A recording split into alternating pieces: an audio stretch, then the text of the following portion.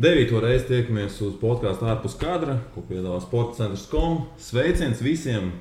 Ne tikai Rīgā, bet Valmierā, Cēsīs, Sanpēterburgā, Maskavā, Milānā, kur vēl Viļņā, Tbilisī, Stambulā, Almatī, Helsinkos, Varšavā, Minnesotā, visur, kur mūs klausās. Mums tā rāda statistikas rādītāji, kas ir pieejami. Tā kā plaša geogrāfija. Jā, sveiciens visiem. Un šodien Jānis Celmiņš, sportcentra galvenais redaktors. Brožeks beidzot ir atgriezies 3 epizodes izlaidē. Atvaļinājumā. Sailgojos redzīgi. Un kā īpašais viesis mums ir Raimonds Zepes. Maira Brieža. Tā, tu man vienreiz teici, lai es tev nesaucu, nerakstu par menedžeri. Kas tu esi? Menedžers jau ir īstenībā pareizais. Ir. Draugs droši vien, ne? Arī. Tagad jau draugs. Sirdis draugs. 8 gadu kopā. Tā ka laikam jau jā, bet no tā neaizbēgt. Raimonds laikam jāatveicas, man liekas, arī kā sporta mīļotājs, ne? Jā. Īstenībā es domāju, es par šo domāju, un man ienāca prātā apzīmējums viens no labākajiem sporta menedžeriem Latvijā. Nešaubīgi. Tāpēc, ka tu esi darbojies daudz dažādās sporta sfērās. Jā, vairākos. Tas vairāk ar sporta mārketingu saistīts, kurus es darbojies, jā. Un ne tikai Latvijā, arī ārpus Latvijas, jā. Tas ir bijis basketbols sākumā, vai ne? Basketbols, hokejs. Astana. Jā, Astanā, tad ir Amerikā bijuši lielākā Amerikas go-kart trase, Orlando Magic Recreational Center, kur viņi arī trenējās, kas kaut kas abnormāli milzīgs ir. Kā tu tiki?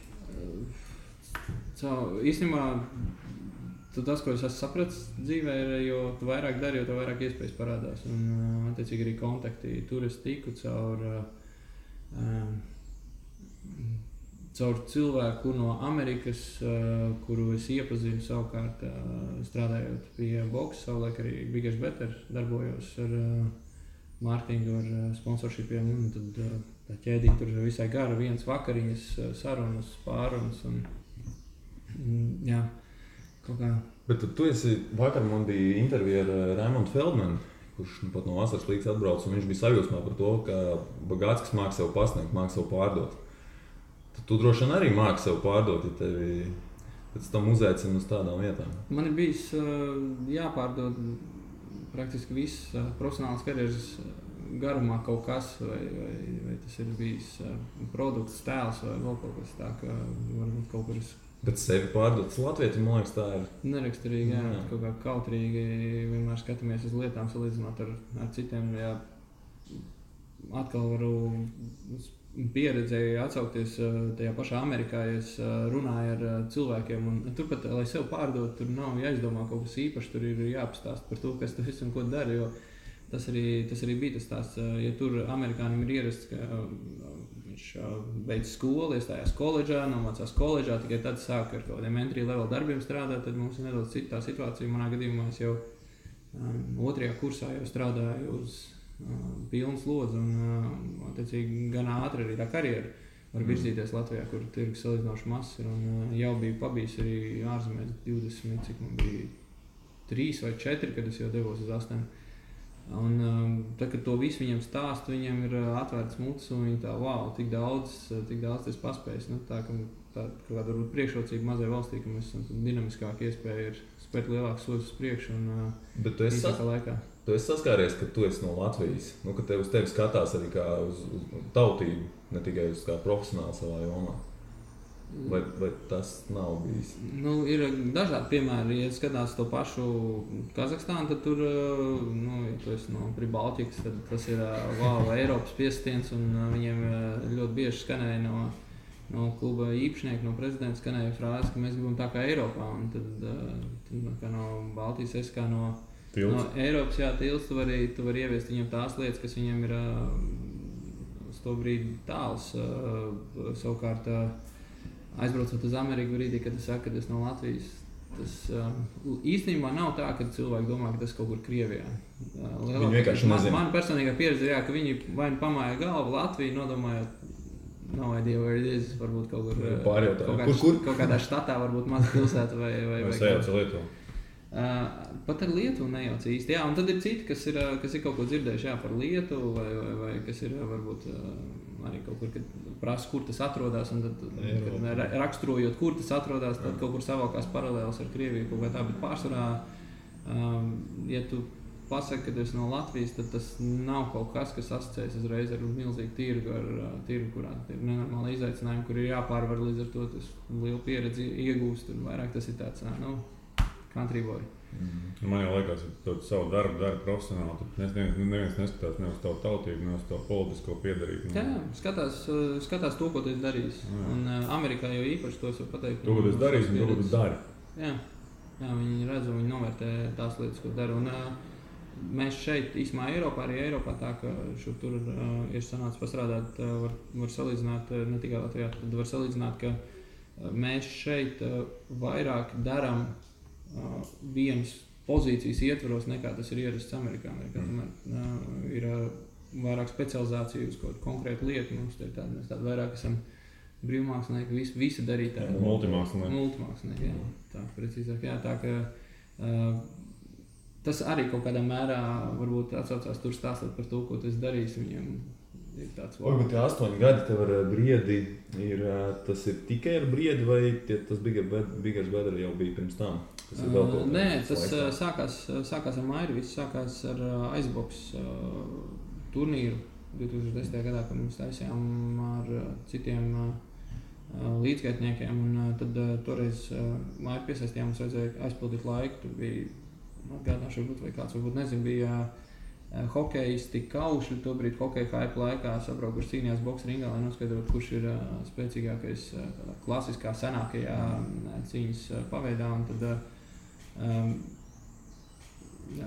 un tad vajadzēja kaut ko starp pusfināliem un finālu ielikt, un tad ienāca ideja. Tā esam profesionāla boksa cīņa, nevienam nebija vispār nekādas idejas, pat kāds zinājām, kas Kličko zinājām, kas to brīdi vēl tur bija aktuāls, tur vēl vairs nāca. Lennox Lewis nebija vēl tā? Nē, iespējams, jā, tur Tyson zinājām noteikti, un Muhammad Ali. Un Rocky. Rocky, pavisam noteikti, jā.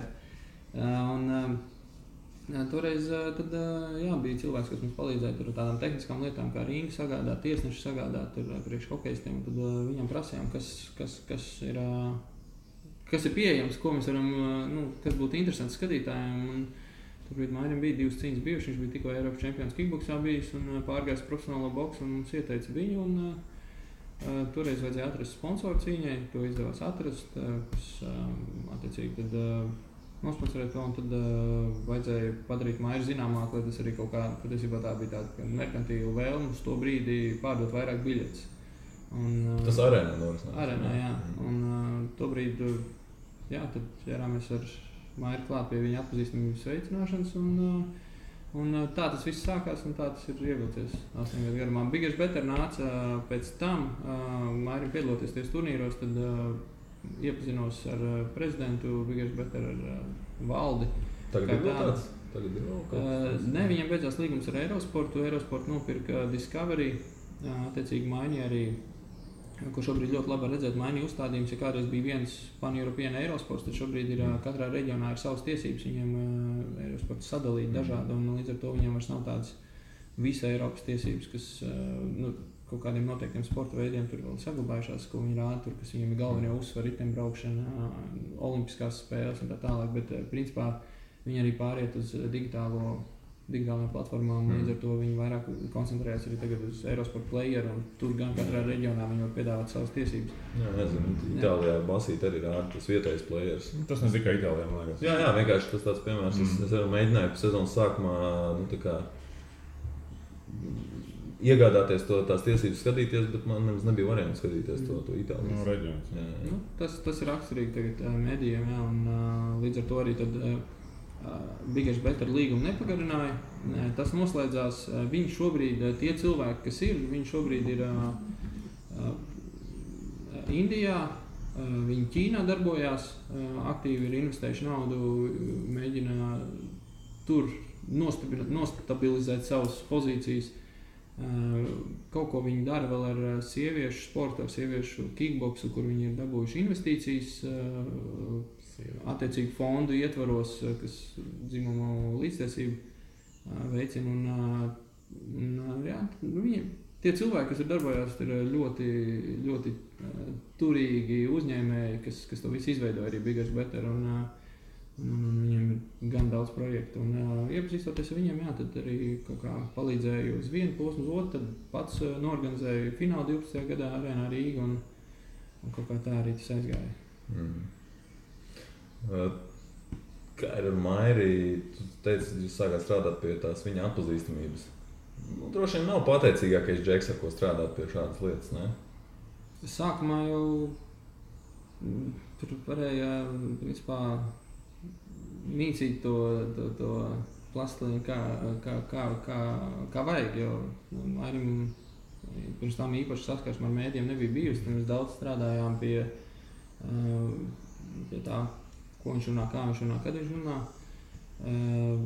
Bet te arī ir jāsaka, īstenībā, Maira gadījumā es pat teiktu otrādi, ka ir savā ziņā viegli. Tajā brīdī, kad viņš atvērās, tajā brīdī viņš saprata, kā runāt ar mēdījiem, atlikt tikai tos uzsvars, uzlikt uz to, kas viņš ir, kāds viņš ir un akcentēt tās lietas, kas viņam ir svarīgas. Bet, teiksim, viņa tā personība droši vien tas ir kaut kas tāds, ko vai tev ir tas, tu esi dabiski tā, teiksim, mēdījiem atvērts un, teiksim, vispār publiski atvērts publiski personu, vai tu neesi, man liekas, to tā baigi iemācīt. Jā, piekrīt, un Mairis nav pats atvērtākais cilvēks, bet no otras puses viņš ir ļoti sirsnīgs un ļoti patiess, un tās lietas, ko atkal mēdīja un arī sabiedrība novērtē, un tās lietas, kuras, manuprāt, viņš arī visai veiksmīgi ir pozicionējis sevi un parādījis.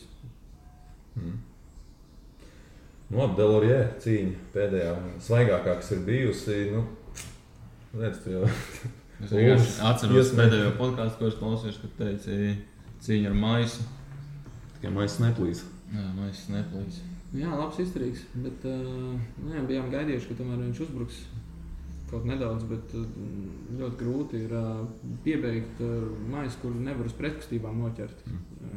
Jo vienkārši nav to. Nav 2 sitieni par raundu, lai viņi nenoņemtu par neaktivitāti, un tie sitieni arī tādi. Pa visu cīņu viņš Mairim 2 reizes trāpīja precīzi.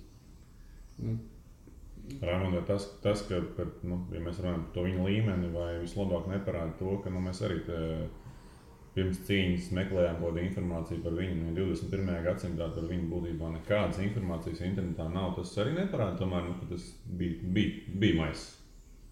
Es domāju, ka mēs ļoti labi redzējām, ka tas bija maiss. Nē, tas skaidrs, bet to jau varēja nojaukt jau pirms cīņas. Jā un nē, te varbūt var vēsturiski... Kur viņš vispār uzdevās? Jā, var vēsturiski atgriezties. Pretinieku neizvēlējāmies mēs, to izvēlējās mums supersērija ar domu paturot prātā, ka mēs kaut kādā brīdī, ja gadījumā noteikti kaut kādas problēmas varētu nokļūt finālā. Iespējams tādēļ viņi meklēja jauktā stila, lai var gatavoties kā abiem, jo Delorier tiešām mainīt, tas varētu redzēt stāju visu laiku un labās kreiso. Nedaudz atkāpēji, pat sākotnējā ideja vispār bija mēģināt taisīt tā kādu super cīņu.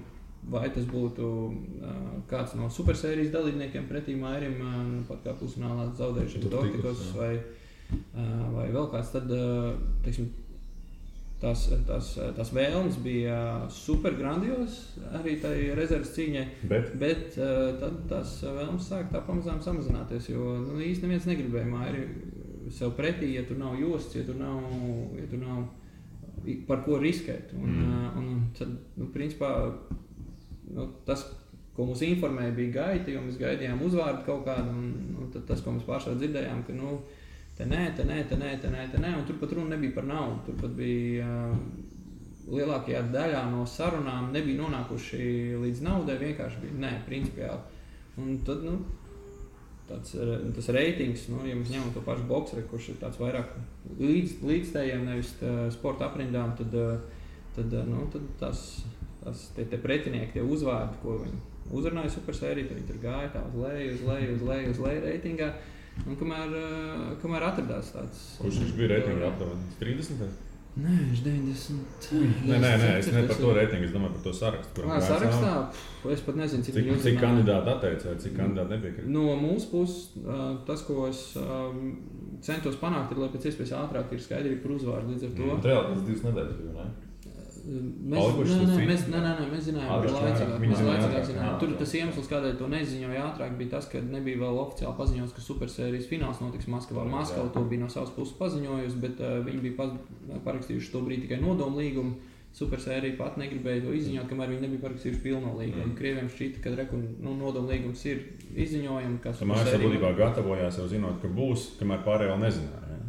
Jā, mēs jau zinājām, ka būs, bet atkal līgums ar viņiem mums aizliedz kaut kādā veidā komunicēt par jebkādiem notikumiem, kas saistīti ar supersēriju, tā skaitā par pretinieku izvēli. Līdz ar to mēs tā kā arī jautājām, varbūt izziņojam, bet viņiem svarīgi bija no sākuma izziņot pašu finālu, un tad jau arī nākamajā dienā uzreiz arī Belorietika izziņots. Cik bija reāli tas, ka Usiks varētu lekt nost? Jo es saprotu, ka tur tie līgumi ir pamatīgi un soda naudas. Es domāju, ka tur arī nav mazās.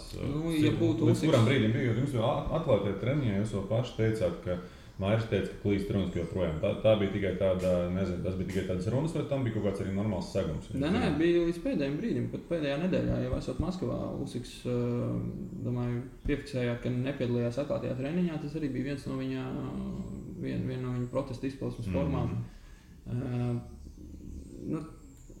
Viņš riskēja pamatīgi, ne? Riskēja ar, principā, ja viņš nebūtu piedalījies, viņš būtu visai viennozīmīgi zaudējis tiesu, un tie būtu vairāk miljoni, ko viņš būtu jau parādā supersērijā tā vietā, lai nopelnītu.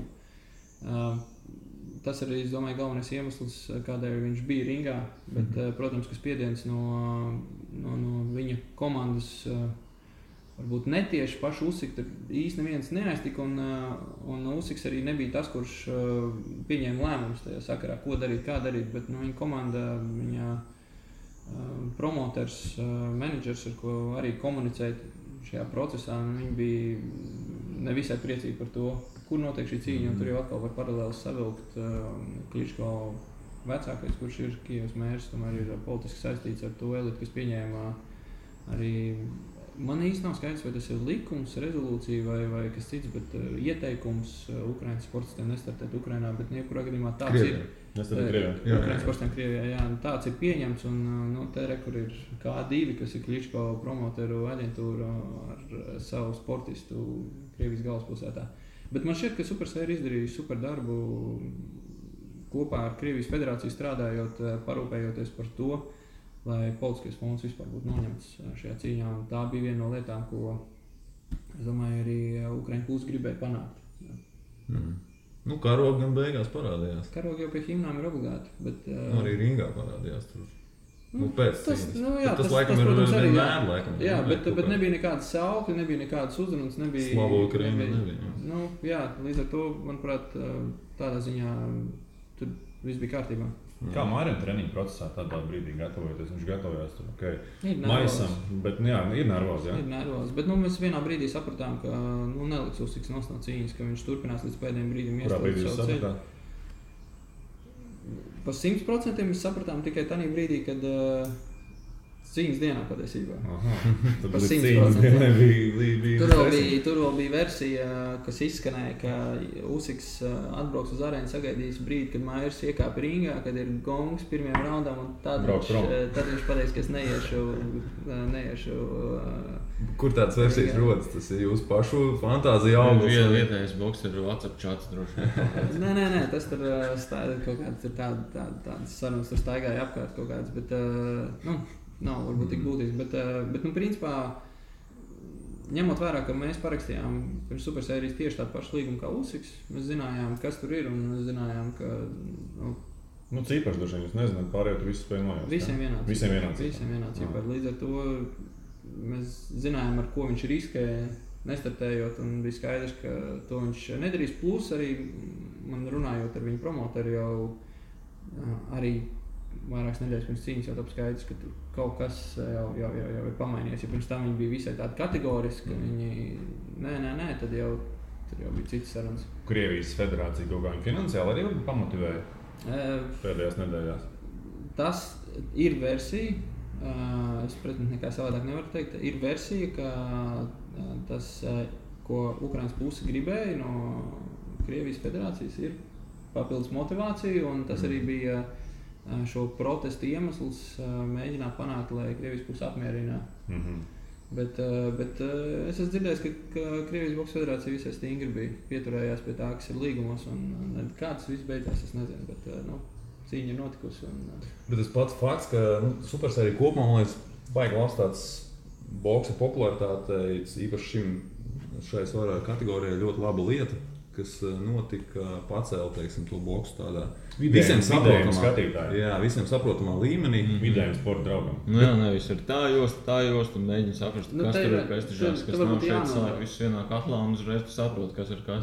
Te man prasītos nodalīt tomēr tos tirgus, kur boks ir jau nostabilizējies, Anglija, Amerika, Vācija, Krievija, kur īsti nerodās cilvēkiem tādi jautājumi. Un tad ir tādi jaunie tirgi boksam nosacīti kā Latvija, kur parastiem ierīnas līdzstējiem varētu šķīst kaut 4 jostas, kas tur vispār notiek, kas tur ko savieno. Jo tā praksa, ka 4 jostas tiek apvienotas, šis ir 4. gadījums vispār pasaules boksa vēsturē.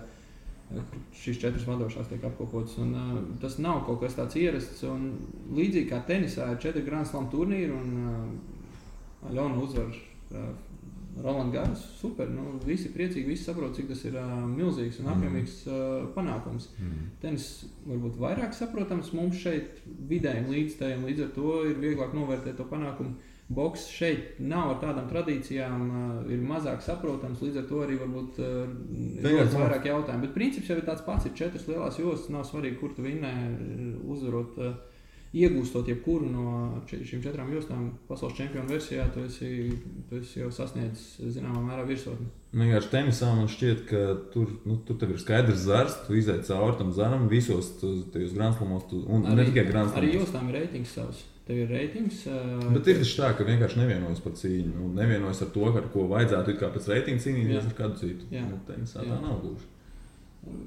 Jā, tenis tādā ziņā izsaprotamā. Vairāk tā biznesa puse.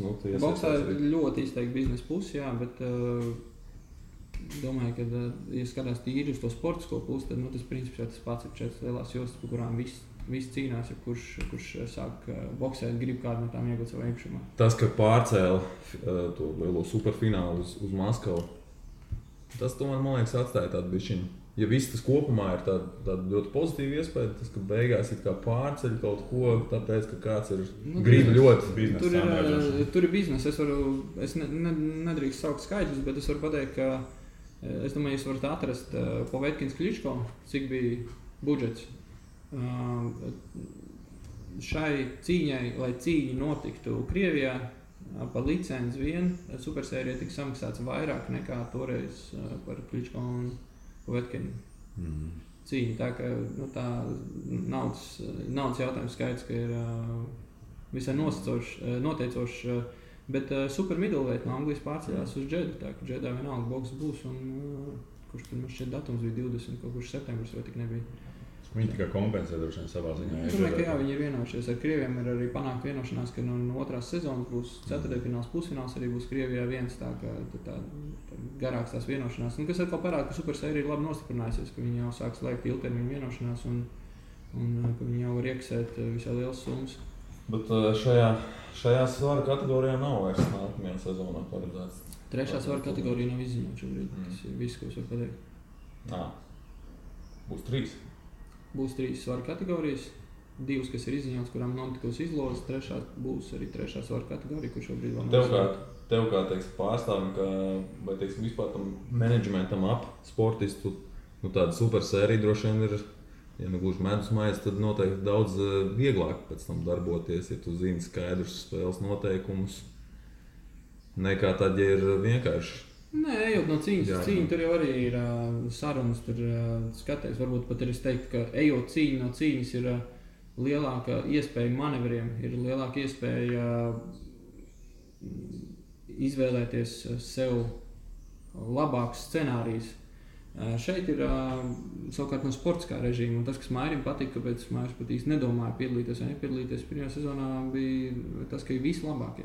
Pilnīgi viss 4 jostas, visi labākie un ir iespēja cīnīties par labākajiem. Un es domāju, ka tāpat motivācija arī bija pārējiem čempioniem, Usikam, Gasīvam, gan jau arī Dortikasam un tā tālāk. Īstās Raimond pārlecam bišķi nedaudz atpakaļ pēc iepriekšējās cīņas Maira. Man kā tādam Maira līdzjutējiem, gribētu teikt, tāds paliels zaudējums. Tomēr liekas, ka komanda pazaudē tādu personību kā Sandis Kleins. Harizmātisks, gudrs, prot izteikties, ir sevi apliecinājis jau pietiekami labi. Es domāju, ka tu arī noteikti piekritīs man, ka tas bija komandai zaudējums. Kāpēc tas tā notika? Man tas nešķita loģiski tajā brīdī. Es teiktu, ka kopumā komandai ilgtermiņā ieguvums ir tas, ka Sandis palika komandā, ka viņš turpina joprojām atbildēt par Maira sagatavošanās plānu cīņai. Bet viņš nav galvenais. Neviens cits nezina Maira ķermeni labāk kā Sandis. Ir nācis klāt ģim, kurš savukārt var nodoties tikai vienīgi tehnikai, tam, kas notiek ringā, kas manuprāt labi. Protams, arī ģimam vēl jāsaprot, kā strādāt Mairam jāsaprot, kā ģim strādā. Viņam tur tādu vecu zirgu, kā Mairs vispār kāds vēl var izlabot. Tur ir pa tehniku runāt, ka ir ienācis jauns treneris. Ko viņš var izlabot Mairam? Tur neko, es domāju. Izlabot, es domāju, ka minimāli. Bet tas, ko var sagatavot cīņai, attiecīgi uzliekot pareizos uzsvarus, treniņu nometnes un Sandis līdz šim bija sagatavojis. Lēmums, tas bija Sanda lēmums. Tā nebija ne Maira, nekāda cita izvēle. Es domāju, ka tāda ideālā gadījumā būtu palīdzis droši vien darbs tika turpināts tā, kā tas bija, varbūt arī piesaistot vēl kādu cilvēku klāt, kurš palīdz, bet, kā tā ir, citu cilvēku galvā nevar ielīst. Usiks Amerikā, vai, nezinu, Amerikā, bet tagad Belju, top cīņa ar Belju, un tad Joshua ir pieteicies arī ar viņu cīnīties, tur laikam gan smagajā. Tur ir šobrīd sarunas notiek par 3 cīņām Edijam Hernam, kas ir Matchroom Boxing, kas pārstāv gan Belju, gan Joshua ar Usiku, un doma ir, ka viņš sāk ar Belju, pēc tam kaut kas vēl pa vidu iet, un tad 3. cīņa varētu būt ar Joshua. Un tā doma ir, ka visas šīs 3 cīņas varētu tikt aizvadītas Anglijā, lai Usikam paceltu atpazīstamība. Šobrīd Usika atpazīstamība Anglijā nav pārāk liela. Arī ilgtermiņa vienošanās Herns, kā viens no pasaules vadošajiem promotoriem, domā, kā šahā 3 gājienus uz priekšu, ne jau netīšām Joshua necīnās ar Wilderu, ne jau netīšām Belju izvairījās savulaik no Maira un pēc tam izvēlējās naudas cīņas. Viņš daļa boksa līdzstēja teikt, ka tas ir tas, kas šodien boksā ir nepareizi, ka netiek likts sportiskais pirmajā vietā, bet tiek likta laklēja pirmajā vietā, bet es domāju, ka sports tam pašam pret tādu promotori nevajadzētu būt nekādām pretenzijām. Belju, ja mēs skatāmies tā pavisam reāli, nav augstākā līmeņa boksers, ja mēs... Ne tu droši, ne? Es domāju, ka no 8 dalībniekiem, kas piedalījās supersērijā, šajā gadā jebkurš gribētu Belju sev redzēt kā pretinieku jau 4. finālā. Jebkurš. Bet uzvarēja viņš Heju Zahilei pirmajā cīņā, ar traumu 2. cīņā. Super darbs no Edija Herna. Un tāpat arī šobrīd ir Usika doma, ir viņu sagatavot, lai pacelt viņu vērtību. Viņš ienāk no krūzerveitiem kā absolūtais čempions, kā cilvēks, kurš tūliņ var izaicināt Joshua, un realitātē jau Joshua nav tik daudz pretinieku, tā ka viņu principā ir jāgatavo. Kugrēns iepriekšējā podkāstā teica, ka viņš netic tam, ka Usiks kļūs par kaut ko lielu Amerikā, piemēram. Amerikā šobrīd arī viņš netiek būvēts. Anglijā šobrīd viņš jā, bet, teiksim, potenciāli. Ka viņš, teiksim, ārpus šīs supersērijas var kļūt par kaut ko lielu, jo viņam... Amerikā, ja tu neesi vietējais, nav nemaz tik viegli tikt. Ir ļoti daži sportisti, nav runa par bokseriem, sportisti vispār pasaulē, kas to ir izdarījuši. Es nezinu, man pirmais nāk prātā Ovečkins. Varbūt jūs kādu vēl varat nosaukt, kas ir superzvaigznes Amerikā, kas nav... Jā, Šarāpova noteikti. Malkins savā ziņā. Leškins, Malkins, es teiktu mazāk, jā, bet tāda ir ļoti maza. Mēs varam paskatīties savukārt boks, piemēram. Dirks Novickis. Jā, Dirks Novickis. Drīzāk, jā. Novickis. Kovaļevs Sergejs pirms cīnījās pret Andreju Vordu, bija dominēja light heavyweightā, kas ir viena svaru kategorija zem Maira. Cīnās Amerikā jau no sākta gala, Egišs Klimas klients, kas ir arī USIK menedžers. Cīnījās, uzvarēja visus, cīnījās HBO. Viņam līgums pēdējos gados pat jau privāti tika, viņš bija main events boksers, ar ko Mairs savulaik mēģināja sadarboties. Pēdējos gados jau patiešām slēdz ar main events, bet ar HBO boxing līgumu, un te ir pretī Andrej Vords, perspektīvas, jauns džeks, labs, super džeks, bet ne vēl superzvaigzne. Un uztaisa pirmo pay-per-view Kovaļeva karjerā. Izgāšanās 3 miljonu šķiet ieņēma pay-per-view. Tu vari pameklēt, ir kurā gadījumā izgāšanās. Un otrā cīņa vairs nebija pay-per-view, bet kas ir interesanti, abās divās cīņās, lai arī Kovaļevs bija čempions, lai arī viņš bija neuzvarēts, viņš dominēja tajā svaru kategorijā. Abās divās cīņās Kovaļevs saņēma aptuveni par trešdaļu mazāk. Pirmajā par trešdaļu mazāk, otrajā cīņā vēl mazāk nekā Andrej Vords. Tas ir viens piemērs, kas parāda, ka tu vari visu mūžu, visu karjeru cīnīties Amerikā, bet, ja tu neesi savējais vietējais, tev jābūt kaut kādā veidā super izcilam, lai tur tā vislielākā nauda ir. Jā, teiksim, salīdzinot Angliju, Ameriku, tas daudz atšķirās? Naudas ziņā? Amerikā ir viss tā struktūra daudz lielāka, līdz ar to, ja skatāmies no tāda finansiāla aspekta, tur ir visai sakārtos. Tur lielās televīzijas ir HBO, Showtimes, NBC, tālāk jau kas mazākus šovus rāda, un tad ir reģionālajā, un tad attiecīgi par katru cīņu, tad tur, teiksim, esot kā tāds aspiring boksers, kas iet to savu ceļu uz augšu, tu zini, ka katra cīņa tev tās aptuveni tās summas, ko tu saņem, ir no līdz. Anglijā, tur vairāk ir tāds piegājiens, ka, ja tu esi superzvaigzne, tu vari saņemt daudz, jo tu vari pielasīt pilnu stadionu, tu vari pielasīt, attiecīgi, līdz ar to finanses pie no TV ekrāniem. Ja tu neesi liels zvaigzne, tad tev ir jāgaida, kamēr tu kaut kur tur tiks. Un tās summas, teiksim tā, ja neskaiti tās superzvaigznes boksā, tad tās summas Amerikā, kas ir nākamie līmeņi uz leju, ir lielāks. Bet atkal ir jādzīvot uz vietas, ja sāk karjeru, tad tiešām tas ir jādara tur, pārbraukt brīdī, kad tu jau esi, piemēram, čempions ar kādu mazo jostu, Silver vai International, pārbraukt turien cīnīties, tad tās summas vairs īsti nav loģisks. Ja dzīvo uz vietas, tad jā. Ja nedzīvo uz vietas, tas ir izdevumi, treneri, nometni. Tie ir 3 mēneši gatavoties cīņai. Tātad tie ir treneri, tās ir nometnes, ēdināšanas, sparring partneri, pašam jādzīvo tur. Tas summas ir milzīgs, kas savācās.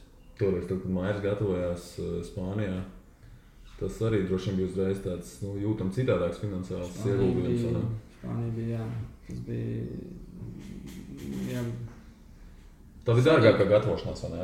Bez variantiem. Es pat domāju, ka tur var salikt kaut kādas visas iepriekšējās cīņas, pēdējā titulu cīņas, kas tur bija pa mazajām jostām, var salikt kopā, un tad kaut kas tur līdzīgs varētu būt. Bet, teiksim, ja tagad nākamajām cīņām būtu jāgatavojās, būtu vērts atkal uz Spāniju? Es domāju, ka jā. Jāstāsta, Spānija jau bija labi arī pamainīt vidi, bet kāpēc vispār Spānija kā tāda parādījās plānos, bija fakts, ka jāgatavojās bija ziemā, un ja ir jāveic liels apjoms fiziskā darba, skriešana tieši, tad Latvijai grūti sniegā. Mēs esam trenējušies citām cīņām, bet tas ir grūti. Tas vieglāk noķert visus. Jā, un tad brīdī, kad tiek sasniegt fiziskās formas, jau virsot, un tad brīdī vēl sparingi priekšā ir, un imunitāte jau ir lejā, līdz ar to tas nav tas labākais, jā. Tāpēc arī parādījās Spānija, bet es domāju, ka arī uz priekšdienām skatām, vai ja tā nav Spānija, varbūt tās citas vietas, tur jāstāsta, kādas ir iespējas konkrētajā vietā un kāda laika apstākļi un citas lietas. Zini, kas, es nezinu, tu esi runājis, neesmu par šo tēmu runājis, man vienmēr ir šķitis interesanti, kā bokseri uztver Rocky. Jo tāpēc, ka man tagad tieši rādīja Telekom televīzijā visus Rokijus pēc kāds. Pirms mairciņā vienmēr rāda, jā, es esmu vienkārši, man liekas, Rokijs tā ir tāda lielākā pasaka, kāda var būt boksā. Ņemot vērā visu to dramatizējumu. Jā. Es domāju, nevis sižeta līnija, bet to pašu cīņu. Vai Raimonds šo jautājumu ir uzdevis Mairim? Ja? Droši vien. Mēs esam par Rokiju, bet tur nav pat, mēs esam runājuši, bet tur nav pat daudz ko diskutēt. Skaidrs, ka tā ir fikcija. Tas ir, es domāju, ka jebkuram, kurš ir redzējis Mairu cīņu un pēc tam paskatījies Rokiju, ir skaidrs, ka nevar tā klapēt pa galvu 10 raundus vai cik tur vēl. Bez aizsardzības, jā, un celties un iet, un tad, kad galva aiziet, tad visi viņi aiziet, tad tur savākties pēc tam nav iespējams. Tā, ka Rokijā jābauda tas mākslinieckais. Bet Mairim patīk Rokijs? Bokseriem patīk Rokijs? Mairis skatījās bērnībā, jā, Rokijs arī viena no filmām. Kurš tad nav skatījis Rokiju? Jā, es vienkārši domāju, ja tu esi profesionāls boksers, tu varbūt tomēr skaties uz to citādāk nedaudz. Noteikti. Es domāju, ka vairs neskatās Mairis. Tur arī tā atšķirība. Bet bērnībā, jā, viņš ir teicis, ka, protams, ka tā filma iedvesmoja viņa arī gājas treniņu un domā, tu viņi būs kā Rokijam. Un nav. Nav kā Rokijam, jā. Tagad pirmo sitienu dabū, tad saprot, ka nē. Raimond, kādi nākamie scenāriji? Kas notiek, ka Mairi tālāk? Tuvākais atkarīgs ir šobrīd kaut kādā mērā arī no Usika. Tādā izpratnē, ka ir 4 jostas, katrai jostai ir savs reitings, katrai jostai ir savu pretinieki. Jāņem vērā, ka tās jostas viss ir zināmā mērā bijušas iesaldētas, kamēr notika turnīrs. Ja turnīrs sākumā bija ļoti labs laiks, lai visas šīs organizācijas varētu organizēt cīņas par maziem tituliem, visiem silveriem, internationaliem, obligātiem pretendentiem un tā tālāk, tad arī tās viss jau ir aizvadīts. Līdz ar to šobrīd ir jau kaut kāda laika pauze iestājusies. Tas arī ir iemesls, kādēļ visas šīs organizācijas grib pēc iespējas ātrāk atkal iedarbināt visu to savu procesu, jo te jau nav runa tikai par pasaules čempionu jostu. Brīdī, kad pasaules čempionu josta ir aizņemta, tad tajā brīdī arī tās pārējās visas jau stāv, jo kāpēc, lai cilvēks perspektīvas boksers gribētu cīnīties par, piemēram, VBC silver, ja viņš zina, ka viņš VBC pasaules titulu nedabūs tuvākos 1,5 vai 2 gadus. Kā piemēram, līdz ar to tagad katra no šīm organizācijām kaut kādā laiks brīdī, kur ātrāk, kur nedaudz vēlāk, USIK komandai jau ir uzsākuši sarunas, jau ir norādījuši, ar ko vajadzētu cīnīties. VBC gadījumā VBC pirmais numurs ir Mairis, līdz ar to viņi ir norādījuši uzskam, ka būtu jāaizved cīņa ar Mairi. Pagaidām vēl nav skaidrs, kādā svara kategorijā. Skaidrs, ka USIKs tagad mēģina vienoties par cīņu ar Beliju. Nav skaidrs, kādā svara kategorijā tā notiks. Ja sākotnējā doma bija heavyweight, tad šobrīd jau Beliju ir izteicis vēlmi tomēr dabūt visus 4 jostas un cīnīties cruiserweightā. Tas ir tas brīdis, kad viņi arī Edijs Herns sāk sarunas ar visām šīm organizācijām, lai ļauj aizstāvēt cīņu. Lai ļauj aizstāvēt šīs jostas pret Beliju. VBC teorētiski es redzētu, ka varētu piekrist, jo viņš tomēr ir emerits čempions, bet kāpēc lai VBO, VBA, IBF piekrist, es īsti neredzu. Tad jautājums, vai Beliju būs interesanti cīnīties pa 1 vai 2 jostām, vai pat 3, ja tās nav visas 4. Es domāju, ka tad ir loģiskāk viņam nemocīt savu ķermeni, nepakļaut tādām briesmām treniņos un cīnīties heavyweighā, jo USIK komanda visai skaidri ir pateikusi, ka viņi grib pāriet uz heavyweight, un viņi grib, lai cīņa pret Beliju teorētiski sākotnēji viņi tā vēlējās, lai tā cīņa būtu heavyweightos. Šobrīd jau tur skaidrs, kad ir mēģinājums vienoties, ir jostas, nav jostas, no tā arī droši vien nauda ir kaut kāda atkarīga. Un viss pārējais. Kaut kāda, bet... Jā, līdz ar to, USIKam ir jāpāriet uz, ja viņš grib uz Joshua tikt, tad viņam jāpāriet uz heavyweight. Ja viņam izdevīgāk būtu šo cīņu aizdīt heavyweightos un iet tās priekš, nevis vēl viena cīņa aizkavēties cruiseros. Beliju savukārt grib tās jostas, te es domāju, ka vienoties viņam neizdosies. Ja mēs paskatāmies Crawfords, kurš 4 jostas izcīnīja pirms USIK, neatceros, tas var kategoriju 69 vai... Jā, nākamajā cīņā aizstāvēja 1 jostu. Ļoti grūti vienoties ar visām, un tas otrs, ka arī komisijās ir nenormālās naudas par Crawford gadījumā, par cīņu kurā tika šīs 4 jostas izcīnītas. Komisijās vien bija jāsmaksā kaut kas pār 150,000. Nu, tā ka principā tā realitāte šobrīd ir saruna process, kas visai garš nebūs, jo vienā brīdī šīs organizācijas sāks jau spiest izdarīt spiedienu. Šobrīd viņi tā kā gaida. Garš nebūs, cik tas ir apmēram mēnesis, 2 pusgads. Šogad cīņa? Jā, šogad cīņa. Mairim šobrīd plānojas, šogad aizvadīt vēl vienu cīņu līdz gada beigām. Bet Usikam? Mairim tā būs titula cīņa jau tad vai? Mums negrib šito nevar teikt. Labi, Belju jau var gribēt un cerēt uz tām 4 jostām, bet īstais jautājums, man liekas, ir, cik raundos Usiks piekaus Belju? Kaujās uz ielas, boksingā cīnās. Es nezinu, cik raundos. Usikam nav tas sitiens tāds, kāds ir Gasīva un Dortkusam vai Mairim. Bet, tas viens sitiens, ja? Viņš nav tāds pančers, jā. Viņam, principā, tas, ko viņš dara, viņš lēkā apkārt vāc punkts, neļauj pretiniekam vispār pat uzsākt veidot uzbrukumu, visu laiku džabojot. Un, kas ir amatieru boks profesionālā izpildījumā, tā to var nodēvēt. Un, es nezinu, vai viņam izdosies Belju nolikt, bet es tur Belju... Ja pirms šīs cīņas man daudz prasīja, kādas Gasīva izredzes, es redzu, man bija pārsteigums, ka Buki Gasīva jau kā favorīti izvirzīja pirms cīņas. No pirmās līdz pēdējai dienai es teicu, ka no 10 cīņām 9 uzvarēs Usiks pēc punktiem. Tad jau vienmēr šis pārsteiguma moments var būt, bet tad... Tā viena kļūdiņa kaut kā. Jā, tad cīņa pret Belju, es redzu arī no 10 cīņām 9, ka Usiks uzvar. Bet lai gan no otras puses... Bet arī pēc punktiem, ja?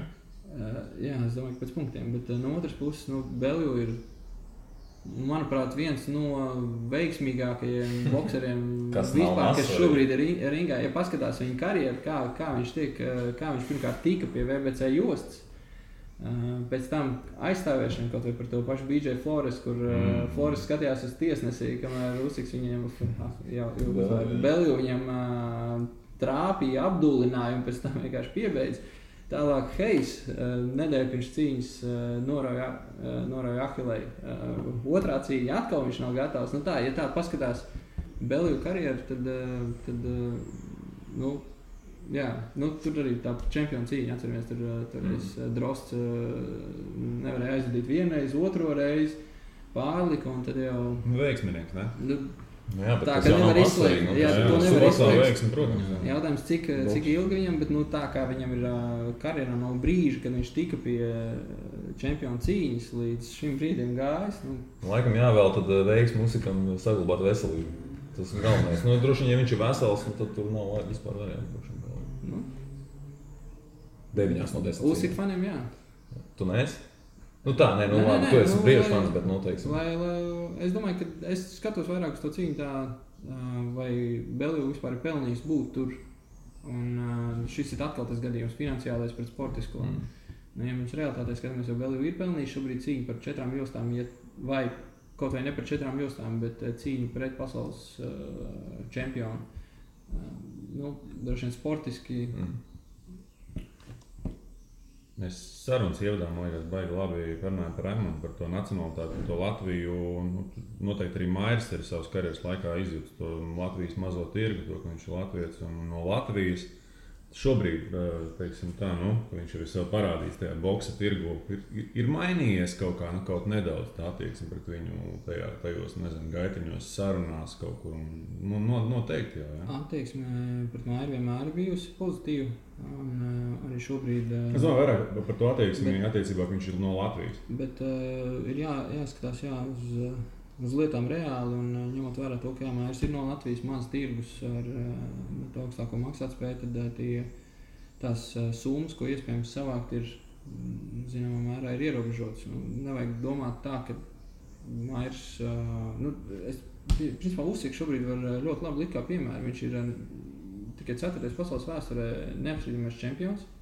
Nav tā, ka viņam būtu piedāvājumi visās pasaules malās un viņam maksātu milzīgu naudu. Viņam jāiet pie Belju, ir uz tirgu, kurā ir nauda, un tā nauda jau nenāk no mūsu puses. Jo viņš ir no Ukrainas. Nauda nāk no Anglijas puses, jā. Tas varbūt ir viens no tiem viena no tām lietām, kas nepareizi tiek uztverta sporta līdzstēju vidū Latvijā, doma, ka ja Mairis vairāk runātu, ja viņš būtu skaļāks, tas neko vai kā savādāk, ka viņš pelnītu lielāku naudu. Bet tas ir ļoti aplami, jo beigās visu nosaka tas, kāds tev ir tirgus. Tas, ko Mairis varētu tādā veidā, viņš varētu varbūt lielāku interesi Latvijā pievērst sev un kaut kādā mērā varbūt... Kur vēl lielāk? Tas ir viens. Otrs, viņš varētu varbūt tādā veidā pretinieku tirgu ieinteresēt, tiešām noskatīties to cīņu pret konkrēto pretinieku, par kuru jau cilvēki ir gatavi maksāt naudu. Bet ir jābūt ekonomiskiem pamatam aizmugurē. Latvijā tas ekonomiskais pamats ir tāds, kāds tas ir. Līdz ar to arī Usiks tagad to parāda labu, un Mairim tas žēl. Bet arī viss karjeras garumā būs atkarīgs no pretinieku puses, no tā, kāda nauda ir iespējams uz konkrēto lietu savākt, uz konkrēto cīņu savākt. Un tādā ziņā supersērija ir super pasākums, jo ir uztaisīts globāls zīmols, kurš apvieno sevi boksers, kam kopā ir viens mērķis, cīņa par šo Muhameda Ali kausu. Un tad tas, kas tiek pārdots gala patērētājiem, ir šis kauss, šī cīņa par kausu, kur tiekās vislabākie. Nevis šis turnīrs kopumā. Jā, turnīrs kopumā, kas nodrošina kaut kādu finansiālo garantiju tā dalībniekiem, pietiekami solidā līmenī, un tas jāsaka ir. Tā ir super lieta bokseriem no tādām mazām valstīm kā Mairis no Latvijas. Vēl viens stereotips apgāzē piekrīt, ka Mairis vienkārši ir pārāk stiprs, vai ar viņu gribētu cīnīties. Kad Mairis tiešām tas ir bijis praktiski visu karjeras garumā ļoti grūti bijis atrast pretinieks, un šobrīd jāsadala atkal ir divās daļās. Mairis ar jostu vai Mairis bez jostas. Mairis ar jostu gribētāji ir, jo gribētāji ir pēc jostas. Mairis bez jostas gribētāji nav. Tā, ka tiešām gribētāji nav. Zin kā, mēs plānojām runāt par vairākām tēmām, bet es saprotu, ka tev laikam jāskan. Jā. 13. Ja zvana Mairis Priedis, ir bīstam neatbildēt. Mairis nav, bet 5 minūtes man liek. Pēdējais jautājums no manis. Mēs zinām, ka no mēdījiem noteikti tā interese par Mairi ir milzīga. Mēs zinām, ka pie Mairi klāt ir tikt ļoti grūti. Tur nezinu, labi, mēs lielās televīzijas. Es gan jau absolūts kaut kas, jā, absolūts vēl ne, bet runas ir. Notiek saruna, tāpēc, ka Usiks šobrīd arī kaut ko runā. Pats mazākais medijs, kas tev ir uzrunājis, kurš grib nointervēt individuāli Mairu 1-uz-1 vai nofilmēt ar viņu, nezinu, virtuves šovu vai kā viņš mazgā savu mašīnu. Vienalga, ir kaut kas tās, pilnīgi absolūti dumšs bijis. Jā, ir, dumšs. Labi, nepareizais vārds. Ja mēs runājam par mēdījiem, ir gan reģionāli mēdī bijuši, gan ir arī studenti bijuši, gan ir skolēni bijuši. Kā tu tiec no viņiem vaļā? Bet tas ir tos... Bet ir jātiek tieši tā. Maira laiks ir ierobežots, līdz ar to Viss noved uz Maira treniņi, jā? Pēc fakta iespēja viņam tikties ar mēdījiem arī ir visai ierobežota, un līdz ar to tad jāskatās... Bet es saprotu, ka netrūkst šādi mazie, kas teiksim, tā interesējās un grib, netrūkst, jā? Galvenais, ka kaut arī met pie malas droši, jā? Nav latvietis, jā? Jā, tad nav latvietis galīgi, jā?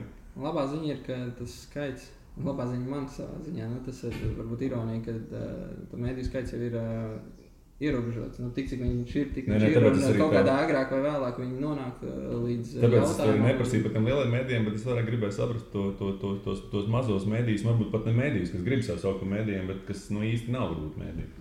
Jā, prasa intervijas.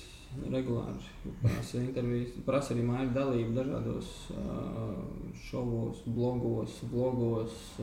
Bet tas ir tāds jautājums, ko jūs izlemiet, tas būtu labi vai tas nebūtu labi, vai arī tas vienkārši ir atstāts Maira ziņā. Viņš negrib vienkārši piedalīties. Vai tas ir atstāts drīzāk tavā ziņā? Nē, es domāju, tavā vai Maira ziņā. Ir piedalīties kaut kādos tādiem. Mairis saka, Raimonds pat tiec viņiem galā. Es negribu, bet tu lūdzu viņu pasaka nē, jo es tur neiešu. Es laikam atbildēšu vēlreiz, kad Mairim ir ierobežots laiks. Ir jāizvērtē, kur ir iespējams piedalīties un kur nav. Nu ko, laižam tevi tālāk pa darbiem. Ko jūs runājat? Mēs runājam par Dinamo vakarā, aizvadīja pirmo pārbaudas spēli par 18 basīti bišķiņu, par U22 bīču bišķiņu. Par to arī runās. Par futbolu nerunāsim šoreiz. Jo nav mums futbola cilvēku, bija derbis. Jā, vajadzētu. Mēs nerunāsim. Mēs derbiem varbūt pieskarsimies. Arī ne, labi. Nerunāsim. Garāms konto stadionam. Es saprotu, ka ir viena tribīna, gan tikai no vienas puses atvērta, bet bija ok, jā, bija ļoti ok, es biju pats pārsteigts. Jā. Mēs arī uz to spēli, ko bijām Sofijas CSKA, bija pilns vakar uz Rīgas derbī, tas pats, jā. Tā, ka varbūt jāpieraksta tomēr futbols. Nākamreiz. Tomēr mēs cik daudz jau runājuši. Raimond, mēs te apsolu noteikti nākamreiz aicināt, tad, kad tu mazāk runās par boksu, jo es zinu, kā es arī teicu, tu esi sporta mīļotājs, tu esi basketbola komentētājs, un tu arī droši vien, ka visiem citiem sportiem sako, un tu droši vien labprāt parunāt gan par Dinamo, vai ne? Gan par 18 basīti, gan par U22 bīču. KHL, ka tu par U22 bīču es neorientējos vispār. Par 18 basīti, jā, Dinamo. Tu to pieredzi. Labi, paldies tā. Paldies jums, jā. Čau visiem. Jā.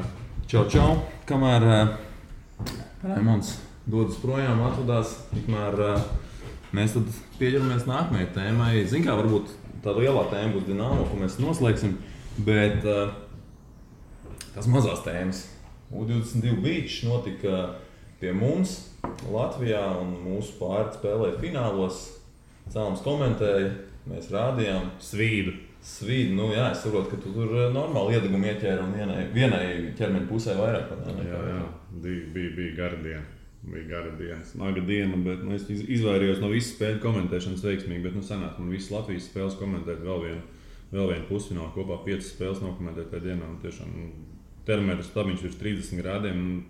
Jāatzīst, ka uz fināliem man arī tā fiziskā sagatavotība viņa pievīla.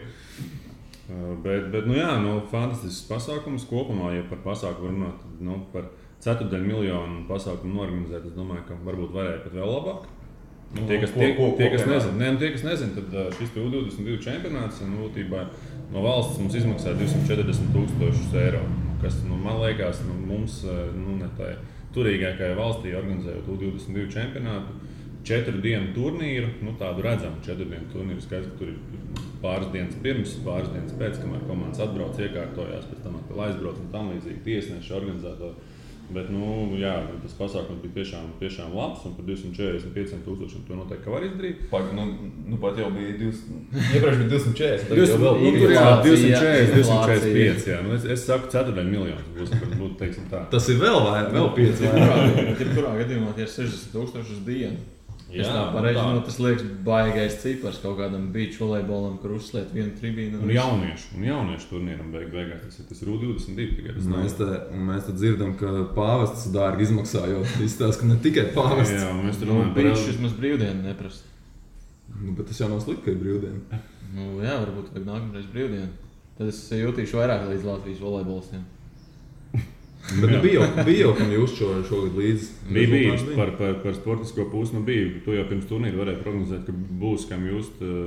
Es gan jāteic tā, ka es no meitenēm sagaidīju pirms turnīra vairāk nekā viņas, nevar teikt, ka nekā vairāk kā viņas izdarīja, bet nekā no džekiem varbūt. Jā, noteikti. Ja es džekus liku, teiksim tā, ja viņi iekļūs 4, tas būs ļoti labs rezultāts, 3 ļoti labs rezultāts, ļoti labs rezultāts, beigās fināls, uzvar finālā. Man liekas, viņiem tā atslēgas spēle bija 4. fināls, kur viņi apspēlēja tādus visai augumā nelielus, bet sīkstus šveiciešus. Par meitenēm finālā pretinieces bija krietni pārāks. Viņas arī ir pieredzējušākas nedaudz. Krievijas spēlētājs, kas jau pasaules kausa tūrē nemaldos 2. pilno sezonu spēlē savā tādā visai agrā jaunībā. Mūsu meitenēm tomēr šī ir 1. sezona pasaules kausa tūrē starp pieaugušajiem. Līdz ar to tas fināls bija tāds adekvāts rezultāts. Un finālā tur bija jānotiek būtībā tādam nelielam brīdumam, lai mūsējās vinētu. Par čaļiem, kā arī Genādijs Samolovs teica, tad viņi ir uzlikuši augstāk par savu pakaļu. Un tiešām lieliski 4. finālu nospēlē. Man liekas, tā bija tā pagrieziena spēle. Sāka viņi ļoti nervozi pret Norvēģiem. Skaidrs, ka Mihails Samolovs savu skatītāju priekšā spēlē. Mēs visi zinām, 20 gados tev spēlēt. Tev skatās visi tavi radi, draugi, paziņas, un tu, lai gan tev ir varbūt tāda jauniešu turnīra pieredze, bet tu tādas turnīras tomēr spēlēs ārzemēs. Viņam arī, mēs zinām, ka viņam ir nesamaloties U19 un U21 pasaules čempionāta bronzas medaļas. Un tā pieredze šādos jauniešu turnīros viņam pietiekami liela kopā ar Kristapu Šmitu, bet tomēr spēlēt savās mājās tādā jaunībā ir teiksim, labs pārbaudījums. Un kā Lauris Iecelnieks arī mūsu puišu izlases treneris, jo turnīrā spēlēja tad 3 meiteņu pāri un 3 džeku pāri no Latvijas. Un tad Lauris Iecelnieks bija mūsu džeku pāri un izlases treneris. Un viņš teica, ka, ja Miša ar Kristapu veiksmīgi tika galā ar to stresu un tajā ceturtdaļfinālā jau īpaši labi nospēlēja, tad visi pārējie mūsu dueti, droši vien to arī par meitenēm var teikt, par Genādiju Samoilovs piekrīt, īsti ar to stresu netika galā. Es arī izlasīju komentāru no Genādija Samoilova, un man šķiet interesanti, ka viņš atsaucās Sportcentrs.com komentāriem. Viņš lasīja, viņš ir godīgi, man pienāca klāt. Uz sestdienu mēs skatījāmies vienu spēli, pēc ceturtdaļfināla. Mūsu ceturtdaļfināla viņš bija labā noskaņojumā. Mēs sēdējām blakus tribīnēs un skatījāmies vienu citu ceturtdaļfinālu, kur spēlē Krievija Lietuva, kas varbūt nav tik būtiski, bet viņš man apsēdās blakus. Viņš man teica, Jānis, atceros, tu man pirms pāris gadiem teici, ka Sportcentrs.com komentārus lasīt nevajagot. Jo es visiem treneriem un spēlētājiem saku, nelasiet tos komentārus. Tā, ja gribat kādreiz pasmieties un izklērēties, tad noteikti to var padarīt, bet to noteikti nevajag ņemt pie sirds un tam līdzīgi. Lasiet par citiem, bet nelasiet par sevi. Par sevi, jā, tieši tā. Un viņš kā reiz bija šajā nedēļā ļoti aktīvi lasījis. Viņš arī pats neslēp to, ka viņš lasa Sportcentru ļoti, ļoti aktīvi. Protams, viņš man saka, varbūt, ka tā ikdienā nav. Bet jā, viņš teica, ka viņš bija lasījis šo komentāru par meitenēm, ka viņas, redzam, ka tur joprojām tā savstarpējā cīņa starp Aigaru Birzulu un Genādiju Samoilovu joprojām turpinās. Un redzam, ka viņi turpinās tādos šobrīd jau attālināti. Ja kādreiz viņi bija tāda, kad komandas cīnījās savā starpā, tagad Aigars Birzuls tikai pagājis maliņā, un Genādijam var just, ka pietrūkst tās cīņas, varbūt tās savstarpējās. Un šobrīd redzam, ka viņš jau mēģina tādā veidā to, ka viņš teica, viņš bija izlasījis komentāru, kur viens no komentētājiem bija teicis, ka meitenes šo turnīru spēlē tā kā pie Birzuļā. Viņš tādā teiksim, centās pateikt, ka pie viņa tā komanda ļoti progresējusi. Protams, es pilnībā piekrītu viņam, ka komanda noteikti ir spērusi solīt uz priekšu. To apliecina arī jau mans pieminētā pasaules kausa tūra, kur 9. vieta 5 zvaigžņu turnīrā ir fenomenāls rezultāts pirmajā sezonā meitenēm, kurām ir 20 un 21 gads. Par Samoilovu un Šmitu atkal es saprotu, ka viņiem nav tā akmenī iekalts, ka viņi spēlēs kopā turpinājumā. Nav. Viņš šogad nospēlēs laikam vēl, ja nemaldos, 2 vai 3 turnīrus. Starp citu, interesanti intervija. Man pašam ļoti patika vakar intervija ar Mihailu Samoilovu. Viņš šodien jau ir pieejama Sportcentrs.com. Tiešām silti iesaku. Es zinu, ka pludmales volejbolā tas interesanti lokus nav pārāk liels. Un es tiešām iesaku arī varbūt tie, kas noklausījās interesantu Raimondu stāstu par boksu, un arī tie, kas mūs dzird šobrīd, noteikti iesaka šo sarunu. Viņš arī teica, ka viņi tad nospēlē, tagad viņi dosies uz Sloveniju, ja nemaldos, ir 1 zvaigznes pasaules kausa posms, un pēc tam ir, ja nemaldos, vēl 2 turnīri, kur viņi nospēlē. Bet tur atkal ir nianses un atkal ir cīņas starp treneriem, kur ir atkal vienā pusē Genādijs Samoilovs ar savu dēlu, otrā pusē ir Lauris Iecelnieks ar savu audzēkni Kristapu Šmitu. Abi nosacīti grib spēlēt aizsardzībā. Abiem nav bloķētāji. Lauris Iecelnieks uzskata, ka Mihails Samoilovs var būt labs bloķētājs. Genādijs Samoilovs savu dēlu grib redzēt aizsarga pozīcijā. Un tur atkal, kā jau jūs labi zināt, kur 2 latvieši, tur ir uzreiz problēmas. 3 taisnības. Vismaz 3 taisnības. Es laikam īsti nevaru nostāties nevienā, ne otrā pusē. Tas ir jāatrod droši vien kaut kāds tas zelta vidusceļš. Skaidrs, ka Mihailam Samoilovam atrast 2-metrīgu bloķētāju, lai Genādijam Samoilovam veicās. Viņš tur pieminēja Šimanski. Šimanski viņš pieminēja, jā, bet es nezinu. Šo boleris.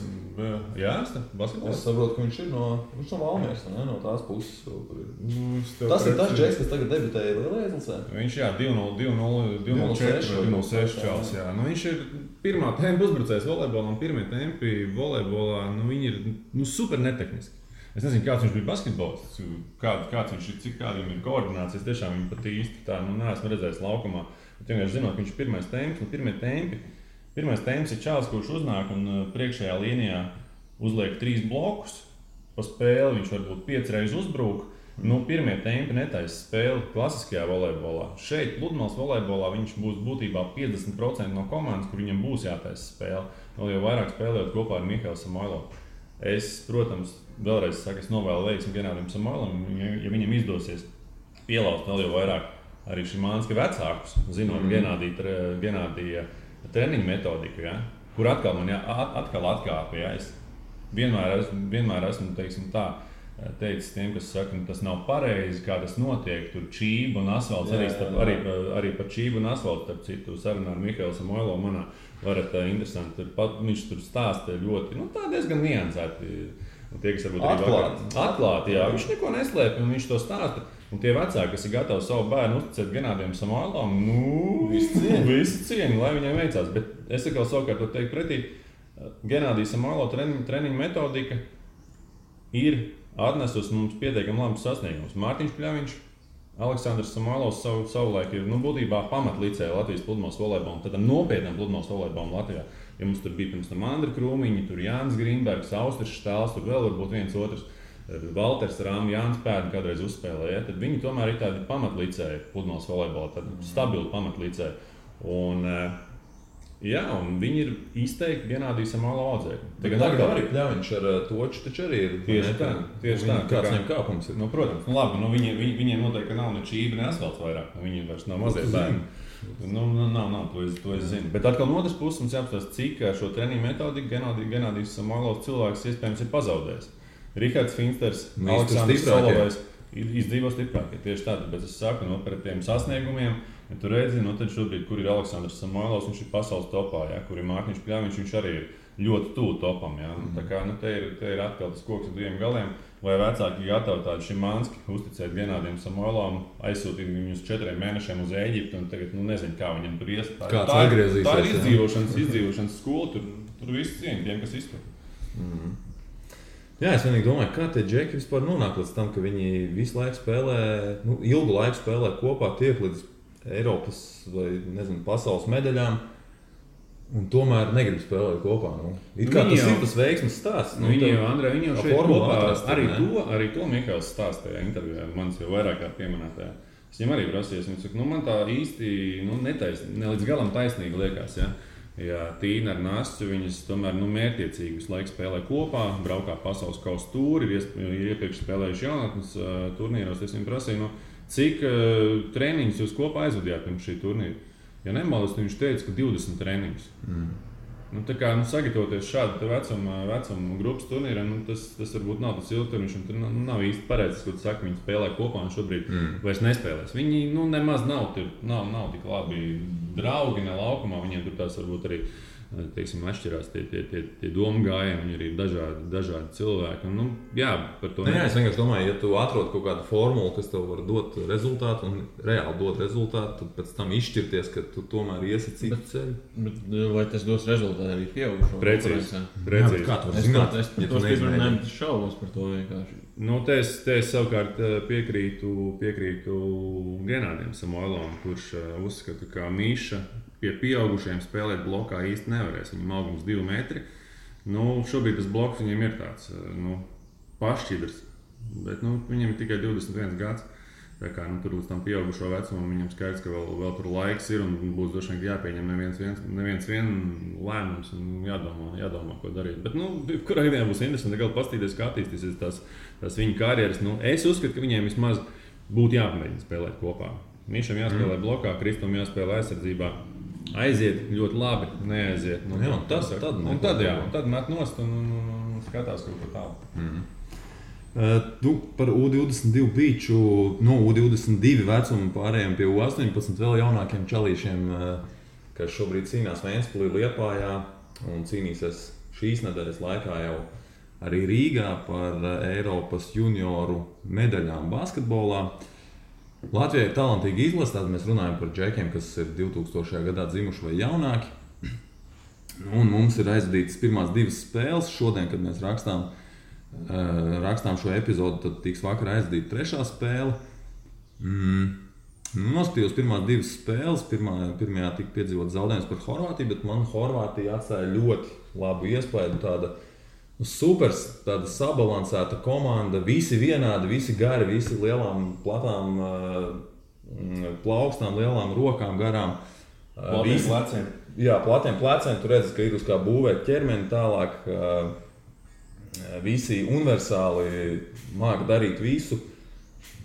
tiešām tādi nākotnes basketbolisti. Tiešām man liekas, ka Horvātija ir noteikti viena no top, kā jau visos jauniešu čempionātos. Horvātija ir starp galvenajiem kandidātiem uz medaļām un varbūt pat zeltu.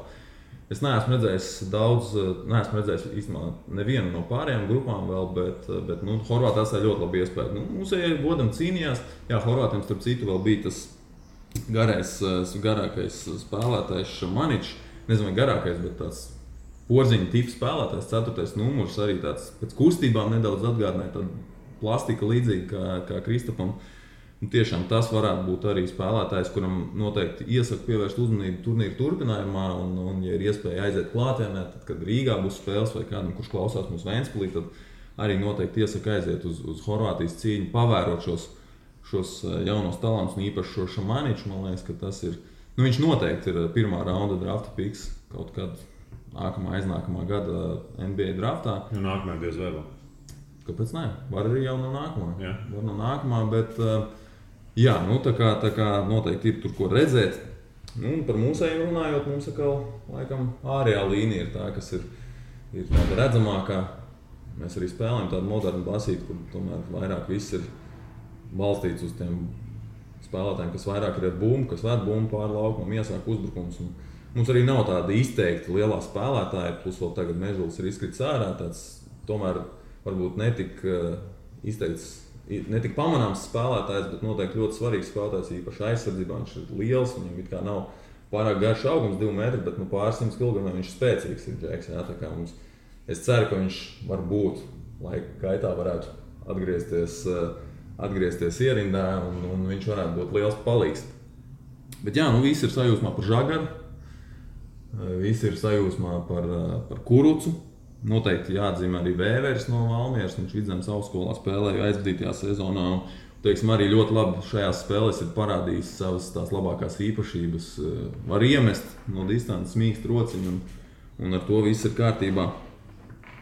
Un Ķilps arī man palicis atmiņā, kā spēlētājs, kurš, 1 pret 1 aizsardzībā, es arī, parunājot ar treneriem jau sagatavošanās laikā, tad ar galveno treneru parunājot, tad, viņš teica, ka Ķilps ir tāds žeks, kurš pat Žagaram atņem bumbu, ejot pāri laukumu, kurš var nopresēt viņu, nopresēt pāri visam laukumam, un viņš šajā turnīrā tiešām parāda sev no labākās puses tieši savā laukuma galā aizsardzībā, vai sadzot pa visu laukumu kādu pāri visas spēles gaitā. Es saprotu, ka ļoti labs mikroklimats komandā. Jā, un zin kā, Bagātskis pievienojās pēdējā nedēļā kā konsultants. To, ka Bagātskis būs pie U18 izlases vai teorētiski varētu būt pie izlases, šī informācija jau man vismaz bija zinām jau labu laiku iepriekš, bet tas netika izziņots nekur publiski vai netika afišēts, tāpēc, ka Bagātskis nezināja pats vēl savus vasaras plānus, viņam būs vai nebūs vasaras līga, vēlāk kļuva skaidrs, ka būs vasaras līga, bet, acīm redzot tā vēlme atrasties pie komandas tik un tā, tika saglabāta. No otras puses, galvenajam trenerim Visolskim Rubenim šajā brīdī arī ir liela izvēle, liela izšķiršanās piesaistīt tādu speciālistu. Kā tu atteiksi Bagātskim? Kā tu atteiksi Bagātskim, no otras puses viņš pievienojās pēdējā brīdī. Plus viņš nav tomēr pieredzis būt asistents. Ķīmija pamainās tur uzreiz, vai ne?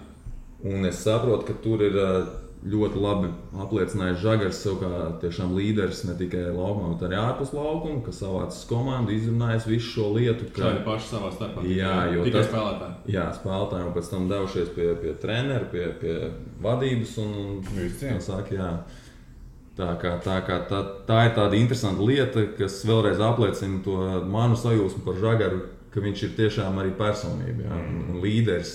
Šī vārda visās izpausmēs, ne tikai basketbola elementos laukumā.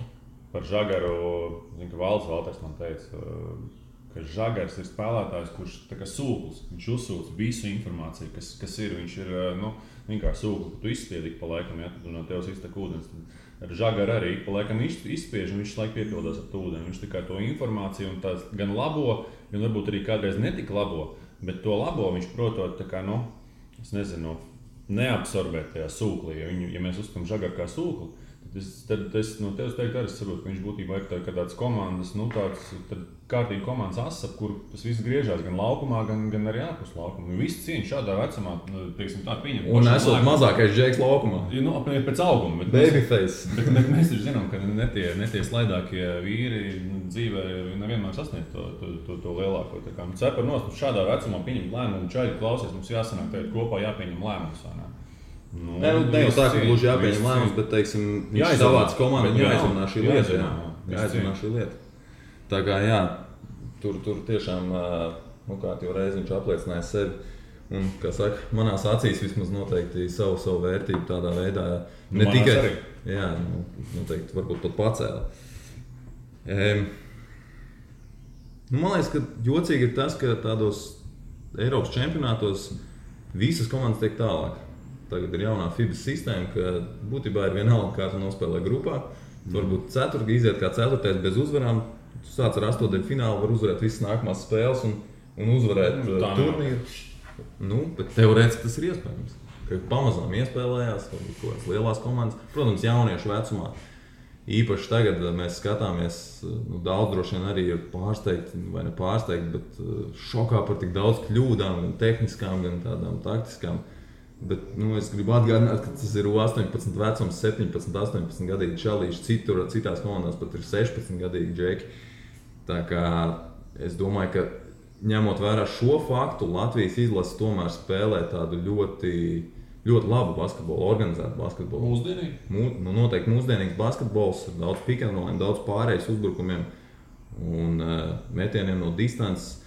Vēl kas man interesants šķita LTV 7 tā pašreklāma par šo čempionātu, un tur viņi ir tā kā profils uztaisījuši dažādiem spēlētājiem. Par Arturu Kurucu Ošnieks stāsta, ka viņam mīļākais spēlētājs ir Deriks Rozs, viņam ir datorā glabājās video ar Roza momentiem un tā tālāk, pastīties kurā brīdī.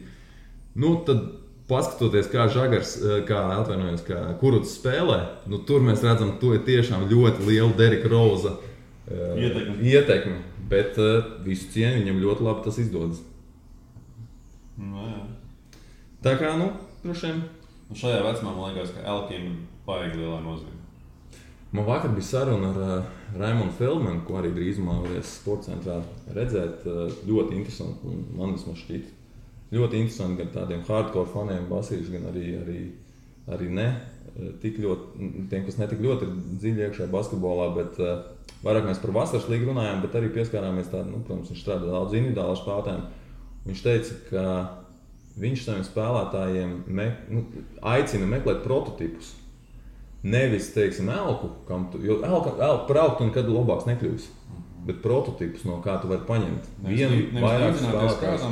Bet paņemt no sev līdzīgu spēlētāju, kurš ir, teiksim, augstākajā līmenī, no viņa var kaut ko paņemt. Man liekas, arī tāda laba filozofija. Un tad Arturs Kurucs noteikti ir sev izvēlējies par prototipu Deriku Rozu. Tas ir redzams visās izpausmēs. Tā kā sekojam līdz, tad 18 turpinājumā televīzijā rāda šīs spēles, līdz ar to arī sportcentrā mēs redzam, ka ir lasījumi un ir komentāri par šo pasākumu. Interesi ir, jā. Novēlam veiksmi mūsējiem. Tad noslēguma tēma droši vien šodien tā būs par Dinamo. Latvijas lielākais hokeja klubs, labākais hokeja klubs aizvadījis savu pirmo pārbaudas spēli pirms jaunās Kurbats fani tagad droši vien, ka nosirmoja. Kurbats ir labākais Latvijas hokeja klubs. Dinamo ir labākais klubs, kas spēlē Latvijā. No Latvijas, jā. Traktē kā grib, bet Kurbats ir Latvijas čempions. Starp citu, bija kaut kāda runa par to, ka Kurbats ar Dinamo varētu spēlēt kaut kādu pārbaudas spēli. Bija runa, es pat atceros, kad taisījām interviju ar Kozjolu, Kalvīti un Pikānu. Tur pat tika aprunāts šis te viss, bet laikam negluži Dinamo īsti neinteresē šis pasākums. Tāpēc arī jēga netika atrast tam visam un viss tika norakstīts, jo viņi arī īsti man radās sajūta, ka neticēja tam, ka šis pasākums varētu radīt tādu baigo ažiotāžu, ka tur redzēja Latvijas čempions par Dinamo. Es nezinu, vai Latvijā tomēr līdzteju to pašu Latvijas kausu jau sanāk, kad ir vienā vietā konkrēta datums. Sanāk, jā, bet vai tu piesaistīsi svētdienas fanu? Es stipri šaubos, vai kādu interesē Dinamo tur spēlē ar Kurbu, drīzāk viņas, lai cik tas varbūt skumji neskanētu, bet drīzāk interesē, kad atbrauc Maskavas Dinamo vai Omskas Avangārdu uz Rīgu. Atbrauks Hartlīs uz Rīgas, domāju, ažiotāžs 2 reizes lielāk nekā spēlē pret Kurbadu. Nešaubīgi. Atbrauks Jokarits arī ažiotāžs lielāk. Līdz ar to, es gribētu redzēt, bet vai kam tādam ir jēga no tāda finansiāla un citu viedokļa? Finansiāli tur nekas dārgs nav. Divas Kurbada halmes ir, kurā diennaktī plakā, bet domāju, ka viņi diezgan brīvi pieeja. Tur arī bija. Es domāju, nevarētu pacīnīties ar to pašu Toros, ar ko vakar spēlēja. Tur toreiz atceros, tur arī stāstīja par to, ka Dinamo spēlētājiem kāda jēga riskēt ar savainojumiem, jo viņi jau tur slidināsies, kur cīnīsies. Pārbaudas spēle var. Protams, ka var, bet šī ir vienkārši pārbaudas spēle. Šeit tu gatavojies sezonai. Es gribētu redzēt to, bet Toros jāatzīst, es vakar gāju pamatīgi kaulā. Mēs kādreiz tikko ar Jānu Matovu runājām ar Ģirtu Ankimānu. Arī vēl viena intervija, kas tuvākajā laikā būs sportcentrs.com pieejama gan lasāmā veidā, nevis skatāmā veidā. Un viņš ir teicis, pirmās 10 minūtes, es domāju, ka viņi tur kājas visiem salauzīs. Un tur deva pamatīgi iekšā. Tā bija, tu biji pats klātienē, pirmā pārbaudas spēle. Es nedēļu, ka man radās iespējas, ka tur varētu kādu nonest no laukuma, bet sākums bija kauniecisks, jo parasti tā ir 5. pārbaudas spēle stipri atšķirās no 1. pārbaudas spēles, jo pirmajā tomēr ir daudz plašāks tas pulks cilvēkiem, tīpaši Dinamo spēlē optimāli trūka Džeriņš Sotnieks, tāda stabilai pamats. Viņam nevar savainojums. Jā, mikrotraumas viņi negribēja riskēt ar tām. Pārējie plus-mínus pamatsās nav spēlētāji, tad Toros tur ir salasīti jaunieši no citām VHL komandām, un tu atbrauc uz jaunu komandu, un skaidrs, ka tu gribi pierādīt sevi, tīpaši pret KHL komandu, tīpaši spēlēt Latvijā. Tas ir uzreiz tev gribās kaut ko izdarīt. Kā tu vari palikt trenerim atmiņā ar dēļ ko? Iemet vārdus vai sadot kādam pa mūti, paliks atmiņā šā vai tā. Man šķiet, ka tu baigi dezinformēji līdzutējus, ka tu rakstīji, nē, tu nerakstīji. Bet izskanēja informācija, ka būs stiprākajā sastāvā Dinamo. Un reāli pēc tam tu pārējais laikā pasaki, visi ir gandrīz izņemot Džeriņu un Sotnieku. Pats, man liekas, 2 džeki, kas toči ir tādi, kas būtu jāpiemina, ka tas nav stiprākais sastāvs. Bet par to jau neviens arī nezināja, par to, ka viņiem ir mikrotraumas un par to, ka viņi nespēlēs. Principā par to nebija zināms vienkārši. Paskatāmies objektīvi Džeriņš. Vismaz sezonas sākumā viņam vajadzētu būt pirmās maiņas centram, viņš ir Latvijas izlases pirmās maiņas centrs, un Sotnieks ir jau cik gadus pēc kārtas stabilākais Latvijas izlases aizsargs, kurš spēlē svarīgākajos mačos ap 30 minūtēm. Skaidrs, ka viņi būs komandas līderi. Tā bija arī viena no tēmām, ko Ankimāns sarunā ar mums teica. Viņš teica, ka viņam pirmās prioritātes bija dabūt atpakaļ Džeriņu un dabūt atpakaļ Sotnieku un tikt skaidrībā ar vārdsargiem. Ka būtībā tā komandas asis, kas ir uzbrucējs, aizsargs un vārdsargs. Mēs tā nedaudz arī iesmējām, protams, ka ar viņiem 3 būs krietni pa īsu. Bet tā bija viņa pirmā prioritāte, tā kā Andrejs precīzi. Jā, es klausies, bet ja es būtu... Es negribu nevienu pārslavēt, bet es gribētu teikt, ka tāda kalibra spēlētājs ārzemnieks kā Džeriņu un Sotnieku Dinamo nevarētu atļauties. Latvieši savukārt viņi spēlē, tāpēc, ka viņi ir latvieši un viņi tāpēc spēlē Dinamo. Ja es būtu Dinamo līdzutējs, es neesmu, bet ja es būtu... Neizslēpties. Neviens jau neredz, ka tu Dinamo Kraklā šobrīd redz. Jā, šālē. Aldera playoff Kraklā no 2010. gada saglabājās. Kā Kugrēns teica, jā, 2009. gada playoff Kraklos izdzērājis. Bet ir pilnīgi nopietni Rīgā reizi mēnesī, vismaz tu redzi to Kraklu. Starp citu, es pēc Kugrēna teiktu, es nezinu, kur jūs staigājat. Es 2 Kraklus redzēju. Pastaigā centrā. Ir, pilnīgi nopietni, ir. Es nezinu, reāli kaut kādus citus Dinamo Kraklus. Tur bija viņi katrā mājas spēlē dalījos Kraklus. Jā, kad bija tas valbaltās tribīnes. Bet jā, tātad, ja es būtu... Ja tu būtu, labi. Ja man būtu šāds Krakls, es būtu diezgan satraucies par mūsu pamatvārdsarga potenciālā pamatvārdsarga sniegumu pirmajā spēlē.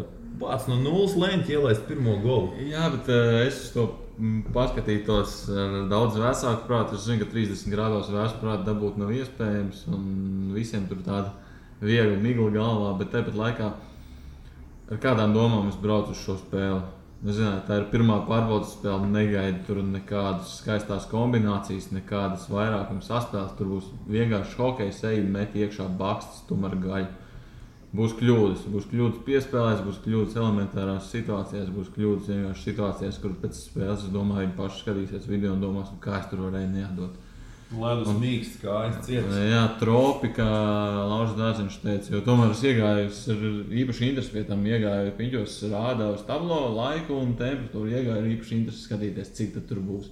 Jo, kad HK Rīga komentēja MHL, tad tur standarts ir 10 grādi ziemā, citreiz 9, citreiz 11. Iegāju, ieraudzīju 19 grādus, domāju, vēlns par rāvis, kas šeit šodien notiks. 19 grādus rāvis. Es atceros kaut kādu vienu pirmssezonas pārbaudas spēli, kad es nezinu, kādā sakrā biju nosūtīts uz turieni. Tad man Volvo hallē imantā, es nosalu, es aizbraucu šortos. Man nebija, protams, pieredze, es kā īstais hokeja žurnālists vai ne.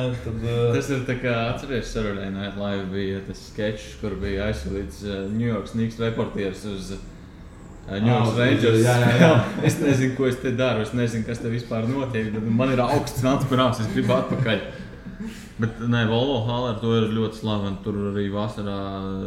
Es nekad negribu nonākt Volvo hallē, teikšu godīgi, vasarā. Tu būs aizņemts, vajadzēs komentēt, jā? Tur taču, jā, bet tur arī paši hokejisti atceros kādreiz tagad, pirms pāris gadiem, tas pats Lauris Dārziņš, kurš par tropiem un džungļiem piņķos runāja, ka Volvo hallē ir tik augsts, ka paši hokejisti saslims tur spēlē. Tur puņķi ir pilnīgi visi. Žoltoks skolā nav vēl augstāks. Šīs divas, es domāju, ir augstākās Latvijas hokeja. Es vienreiz ieklīdu, tad, kad dzīvoju netālu no 55. Videns, ieklīdu netīšām, sestdienā vienkārši iegāju Žoltoks skolā pastīties, jo tur kaut kāda spēle, es iegāju, pastījos, kas tur notiek, domāju, varbūt var paslidot. Jā.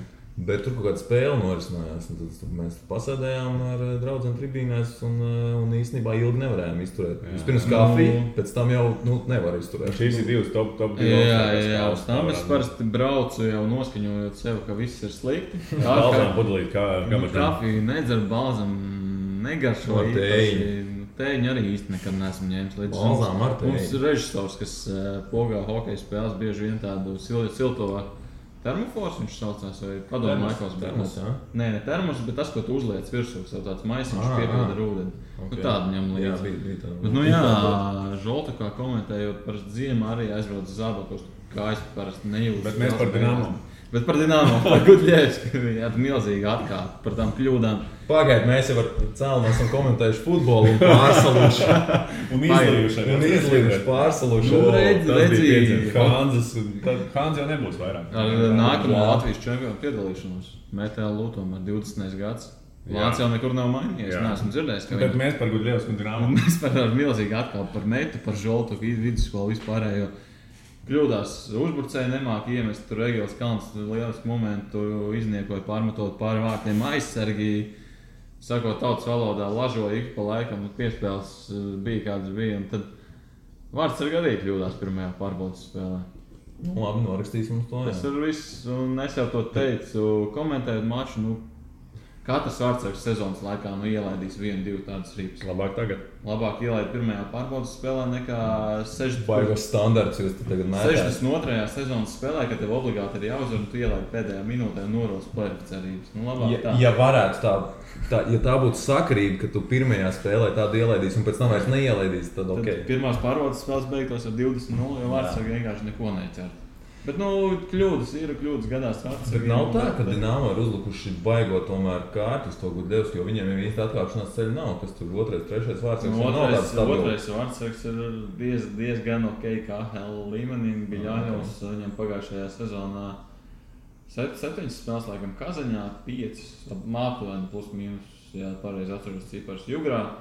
Statistika viņam ļoti laba. Jā, bet tas ir 12 spēles. Tas ir 12. Mūsu vārdsargs ar uzvārdu Treķēks neaizmirst. Jā. Tā kā nav, es domāju, ka tik grāti nav. Dinamo ģērbtuvēs Treķēks šobrīd sēž, pēc bildēm spriežot, vismaz sēž blakus Ališauskam, tagad domāju, ka no lietuviešu viņš mācās arī latviešu valodu, tā kā viss notiek. Nē, viņi domāju, ka Ališausks runāja ļoti. Kad viņš pagājušajā sezonā spēlēja, es zināju to, ka viņš runā latviešu, ka arī citi lietuvieši, kas Latvijas čempionātā Liepājā bija kontingents un citur Rīgā, arī HK Rīgā savulaik spēlēja. Tad es uzzināju to, ka īstenībā liela daļa no viņiem prot latviešu no tiem, kas visos sportos Labuskas arī runā. Jā, un plus es prasīju Ališauskam, kā tu iemācījies latviešu valodu. Viņš šeit dzīvoja Liepājā, ar meitenēm iepazīties tā gribās. Un ko lietuviski nerunās ar viņiem, nācās mācīties latviešu valodu. Tā viņš iemācījās latviešu valodu. Paldies meitenēm! Labūckam gan sieva draudzene Lietuvā izlasē spēlē. Nu, tā kā viņai ir jāuzdod, man liekas, jautājumu, kāpēc viņš māk latviski. Es teiktu, tā iespējas no pirmās pārbaudas spēles, to, ko es gaidīju, to es arī redzēju. Es redzēju pavasarīgu hokeju, neko īpašu, vārds no vārta priekš, nekādas lieliskās kombinācijas. Patika ļoti Soms jaunais Mitinēns, viņam gan pagājušajā sezonā statistika. Tāda nekāda, paskatījos tīri statistika, nekas īpašs nav viņa, bet ļoti labi. Tīpaši mazākumā viņš spēlē. Es atceros, pagājušajā sezonā gaida Namo mazākumā, tagad 2 uzbrucēji, un bieži vien bija problēma atrast centru, kurš varētu uzvarēt iemtienā. Tagad mazākumā pirmajā tajā pārī iet 2 centri, iet Mitinēns un Makmilans, 2 tīrie centri, kas var uzvarēt iemtienu, kuriem var uzticēties. Tā kā šobrīd tā centru situācija var būt pat izskatās diezgan ok, ja paņemam vēl klāt Džeriņu, tie ir pirmie 3 centri. Videos atceramies, kad viņš Rīgā spēlēja, viņš bija centrs, nevis malējais. Tagad Dinamo ir tāda situācija, ka viņi var likt viņu droši spēlēt pa malu, kas tomēr zināmā situācijā ekstra. Plus ir daudz spēlētāji, kas var spēlēt pa centru, kas svarīgākā tā pozīcija. Kaut vai tas pats Meijer spēlēs centrā, Paulovs var spēlēt centrā, Bakni tagad ir. Man liekas, mums vajadzēs uz sezonu uztaisīt kaut kādas derības par Meijas punktiem. Stabili. Punktu jau viņam pagājušajā sezonā nebija. Viņš vakar Bulīdu realizē. Vārtu viņam nebija. Starp citu, Bulīšos Meija vienmēr ir bijis ļoti labs, to es atceros. Bet Meija viņš nebija vārtu pagājušajā sezonā. Pagājušajā sezonā viņš vienīgos iemet pasaules čempionātā Dienvidkorejā. Viņam sezonā bija 11 rezultatīvas piespēles. Punktu 11 diezgan salīgi. Par punktiem nē, tad par vārtiem sadarēsim. Jā, bet pat par Bulīšiem man šeit viņam ļoti laba statistika. Neatceros, kad es pēdējo reizi to rēķināju, ja varētu būt 2-3 gadi atpakaļ. Es skatījos un Bulīšos, teiksim, salīdzināju. Viņam statistika, to es neesmu pārliecināts, bet par 95%, ka viņam labāk, teiksim, nekā Indrašim, nekā citiem spēlētājiem, kuriem tu uzskati, ka viņi varbūt ir baigie Bulīšu speciālisti, bet reāli Meija ļoti augsts procents. Mēt maz, bet tiem ir daudz, ir. Jā, tas jau arī, NHL, teiksim, un Večkins nav viņš Bulīšu metējs. Ir citi spēlētāji, kas to prot daudz labāk. Tev nav jābūt baigiem snaiperim uzbrukumā, lai ar labi realizētu. Jau savilka Večkina ar Meiju. Kā 8 numuru abiem ir? Man liekas, ka Dinamo tādas nopietnas secinājumus varēs izdarīt Dzelzceļa kausā. Ātrāk īsti nē. Kad ir Dzelzceļa? 21. augustā man šeit sākās. Augusts paši sezona? Viena sezona sākas 5. septembrī. Septembris sākums, jā. Kopjā vienam ātrāk sākas sezona, ne? Kādreiz jau futbols Eiropā. Kādreiz jau KHL sezona sākās augustā. Augusta 2. pusē. Tagad vismaz tas ir posms pagājis un mēs varam gaidīt septembri, nevis augustā iesēdēt halā. Paturpināt par ārzemniekiem, par sastāvu kopumā, kā tev, Ulvi, izskatās tas sastāvs uz papīra. Man liekas, ka pietiekami pārdomāts tas viss ir salikts. Redzēs, kā tas būs dzīvē, protams, bet uz papīra diezgan labs darbiņš padarīts, ir, ne?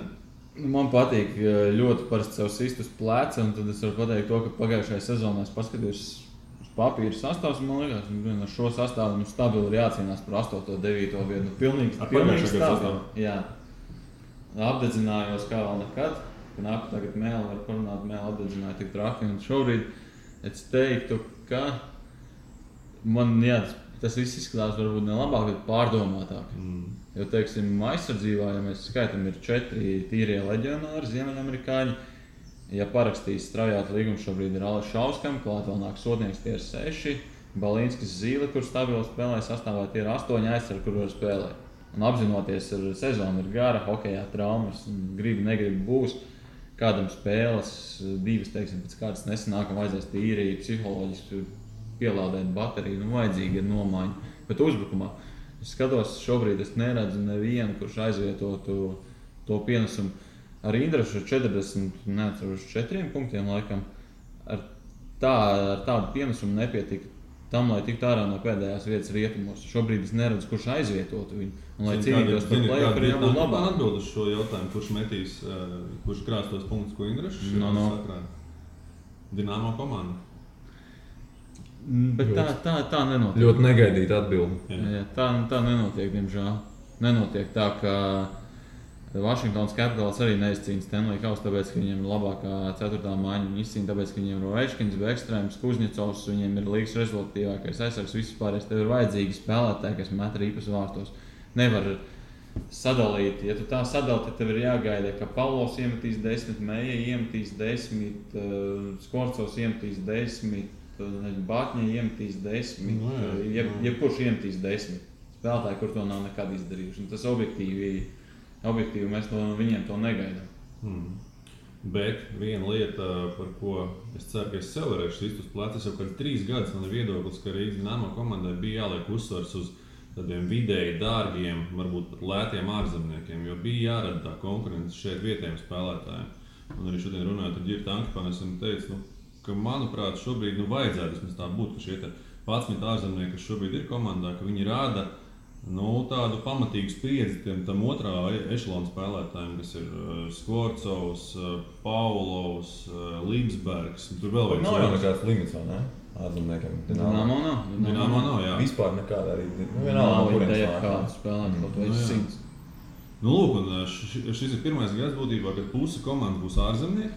Un būs ļoti interesanti pavērot, jo es esmu, pēdējie 3-4 gadi man šī pārliecība bijusi, ka tā konkurence ir jārada tieši ņemot spēlētājus no ārienes, jo savādāk tie vietējie spēlētāji, lai kā mēs teikt, viņi apauga ar taukiem, viņi izlaižās. To es jau, man liekas, vienā no iepriekšējiem podkastiem to teicu, vai kaut kur citur, ka Dinamo ir jāsaprot savu misiju. Gribam cīnīties par play-offs, skaties, kā gribams ir nepieciešami daudz ārzemnieku. Gribam audzēt latviešu hokejus. Daudziem latviešu hokejistiem. Jo ar tiem spēlētājiem, kurus Dinamo var atļauties, lai ar latviešiem tiktu play-offā, viņiem ir jāspēj atļauties ne tikai Gudļevskis, viņiem ir jāatļaujas arī Kalniņš, kuru noturēt viņiem nesanāk, viņiem Kulda, viņiem ir nepieciešams atpakaļ no Čehijas Rāls Freibergs, ne tikai Balīsks. Bet vai nav tā, ka tie džeki ne jau naudas dēļ aizbrauc projām? Viņi varētu šeit spēlēt, viņus varētu atļauties. Protams, jā. Cits jautājums ir. Ka viņi nevēlas, viņi grib izmēģināt kaut ko citu. Ne par visiem, bet es domāju, kāds beidzot saprot. Kalniņš, es domāju, ka aizbrauc krietni traknāk līgumu, tur bez variantiem. Es arī Ģitu Makmaniņš vien teicu, ka, manuprāt, Kalniņš bija pagājušā gada lētākais KPL vārdsargs.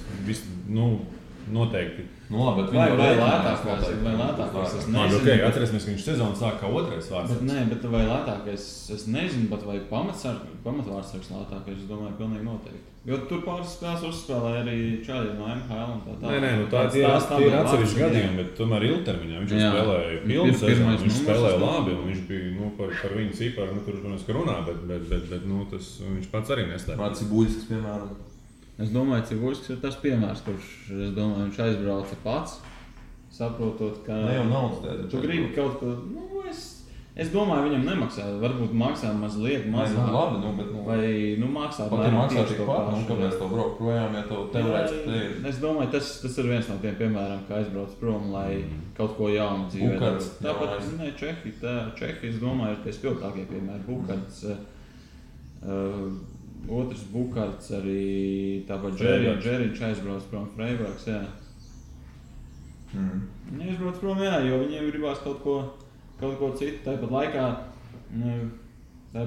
lielākā problēma man šķiet ir tie, ka esmu dzirdējis jautājumu, kā tu vari spēlēt 10 gadus un būt pilnīgi vienāds kā pirmajā tā 10. sezonā. Netur kritums, netur kāpums. Tā ir stabilitāte, bet karjeras laikā, kas ir pie tam tik īsa, tāda stabilitāte nav tā pati labākā lieta. Kāpēc? Šogad, es domāju, daudziem būs pārsteigums, Mārs Bičevskis nav komandā, kas liekas tādu stabilu, vērtīgu 4. maiņas uzbrucējs. Tāpat laikā būt 4. maiņas uzbrucējiem 5 gadus pēc kārtas, es nezinu, ne līguma cipars, neko man arī īpaši tas neinteresē, bet man tā šķiet, es nezinu, liek rokas sirds, man tā šķiet, es nezinu, kā es rīkotos tajā situācijā, es jau tikai spekulēt, bet man gribētos būt komandas līderim, kaut vai Francijā, kaut vai Kazahstānas čempionātā, bet es gribētu būt tas, kurš saprast, kā tas ir. Jā, ka tu ej laukumā, no tevis gaida ripu un tu iemet to ripu, un kur līdzjutēji skandē tavu vārdu. Nevis tu esi 4. maiņas centrs, iznāc laukumā 8 minūtes, neielaid izcili visu dzīvojumu tā tālāk. Man gribētos to izbaudīt kaut vai vienu sezonu. Tā domā, tādā Francijā, teiksim, ja tu esi 1. maiņas uzbrucējs, tu saņem apmēram to pašu, ko Dinamo 4. maiņas uzbrucējs. vietējais? Šī gan ir pāris gadus vecs saruna. Vienreiz runāju ar Robertu Bukartu, un viņš teica, es esmu par to, lai KH publiskot algas. Ar vienu iemeslu, lai cilvēki redzētu, cik patiesībā maz maksā tiem klavieru nesējiem. Jā, tur labajiem latviešiem, ārzemniekiem maksā ļoti labu naudu, 100 000. Tiem, kas spēlē 4. maiņā, viņiem atmet pārpalikums. Roberts Bukarts, es esmu ļoti pārliecināts, ka viņš šajos pāris gados Čehijā nopelnījis daudz vairāk nekā Dinamo, daudz vairāk. Kad Dinamo viņam neviens nemaksāja, teiksim, nezinu, vienkārši uzsitot minūti, piemēram, 20 000 mēnesī. Nu, ne tu 4. maiņas spēlētājiem par to nemaksā. Tā visiem šķietīšu Dinamo un baigais pīķis grozīsies. Skaidrs, ka Francijā varbūt tev pirmās maiņas spēlētājiem, es domāju, maksā kaut ko apmēram tikpat. Tiec uz mazliet traknāku līgu, kaut vai to pašu Čehiju vai nezinu, vai paveicās Vāciju vai Somiju, vai tur nākamais pakāpiens Šveici, Zviedriju, tur jau vispār cita nav, jo tu esi komandas līderis. Nu ko, vīri, jāliek punkts, gandrīz 2 stundas. Visu cīņu rekordus īsti, jā. Nu, nav tikai pusotru stundu. Nākamais podcasts. Nē, okei, tad vēl futbols. Nē, futbols, Rīgas derbijas. Nākamais podcasts mums jubilejs, jā? Nākamais ir jubilejs, es domāju, ka... Jāatzīmē būs. Jā, balzāmiņā. Pagaid, kurš nes? Es nebūšu laicīgi, var pateikt. Tu ne nu, būšu, es negribu nest vienkārši balzām. Nē, zini kā, varbūt Dinamo nebūs kāda pārbaudas spēle? Nē, 5. augustā nākamā Nižņa Novgorodā. Es domāju, varbūt kāda ledus hallē tad ar Es tieši to aizdomāju. Es vienkārši jūlijā pat guļot 5 kg nometu, un tad es iegāju Piņu hallē un domāju, pirmās 2 stundas šomēnes, kurās es vienkārši neesmu svīdis nenormāli traki. Bet lai jaktu tāpat... Forši vasarā šādā ārā, forši man patīk. Man patīk, jā. Nu ko, liekam mieru, metam mieru, liekam punktu. Jā, ejam ārā, baudīt vasaru. Bet šis ir tas, atceros vienā podkāstā, teicu, ko cilvēki var darīt? Nu, lietus ārā līst, uzliekam podkāstu, klausāmies, tad ārā lietus šobrīd Latvijā. Tagad sauļojoties. Jā, guli pludmalē, klausies ārā, tāpat nevar iziet šādā laikā. Šīs īstenībā būs arī tāds bišķiņ pārbaudījums, jo mums tehniski iemeslu dēļ nav video, līdz ar to mēs būsim bez tāda video ieskata. Bez promo tāda pamatīga. Jā, un skatīsimies, kā... Man vakar uzrakstīja cilvēks Twitterī, ka viņam... Rastās video? Nē. Nu, to man rakstīja iepriekšējais cits cilvēks, bet vakar uzrakstīja, ka super, ka podcasts ir īstā lieta, ka viņš tagad daudz labprātāk skatās un klausās podcastu. Man daudz saka, vajag video formātu arī saka. Man vienīgais cilvēks, esmu dzirdējis atsaukšanas no daudziem cilvēkiem, viņi gan uzzina no tā, tāpēc, ka augšā iet tas rullītis, kas griežās, bet arī bija viens, kas uzrakstīja, ka, ja es beidzot jums ir pilnie video ieraksti, ka bija ielikt ziņu lentēm, tad es teicu, visi ieraksti, tikai viņi arī jāpameklē, viņi neredzēja. Bet, visu laikam nav. Cilvēkiem... Pirmie nav. Pirmie pāris, jā. Bet, jā. Cilvēkiem patīk tas, ka viņi var paskatīties uz mūsu skaistajām sejām tomēr. Nu, ieliksim klāt bildi, mūsu skaistās bildes šim audio formātam un palaidīsim. Starp citu versiju? Arī. Varbūt. Labi, viss, tiekamies nākamdien. Čau.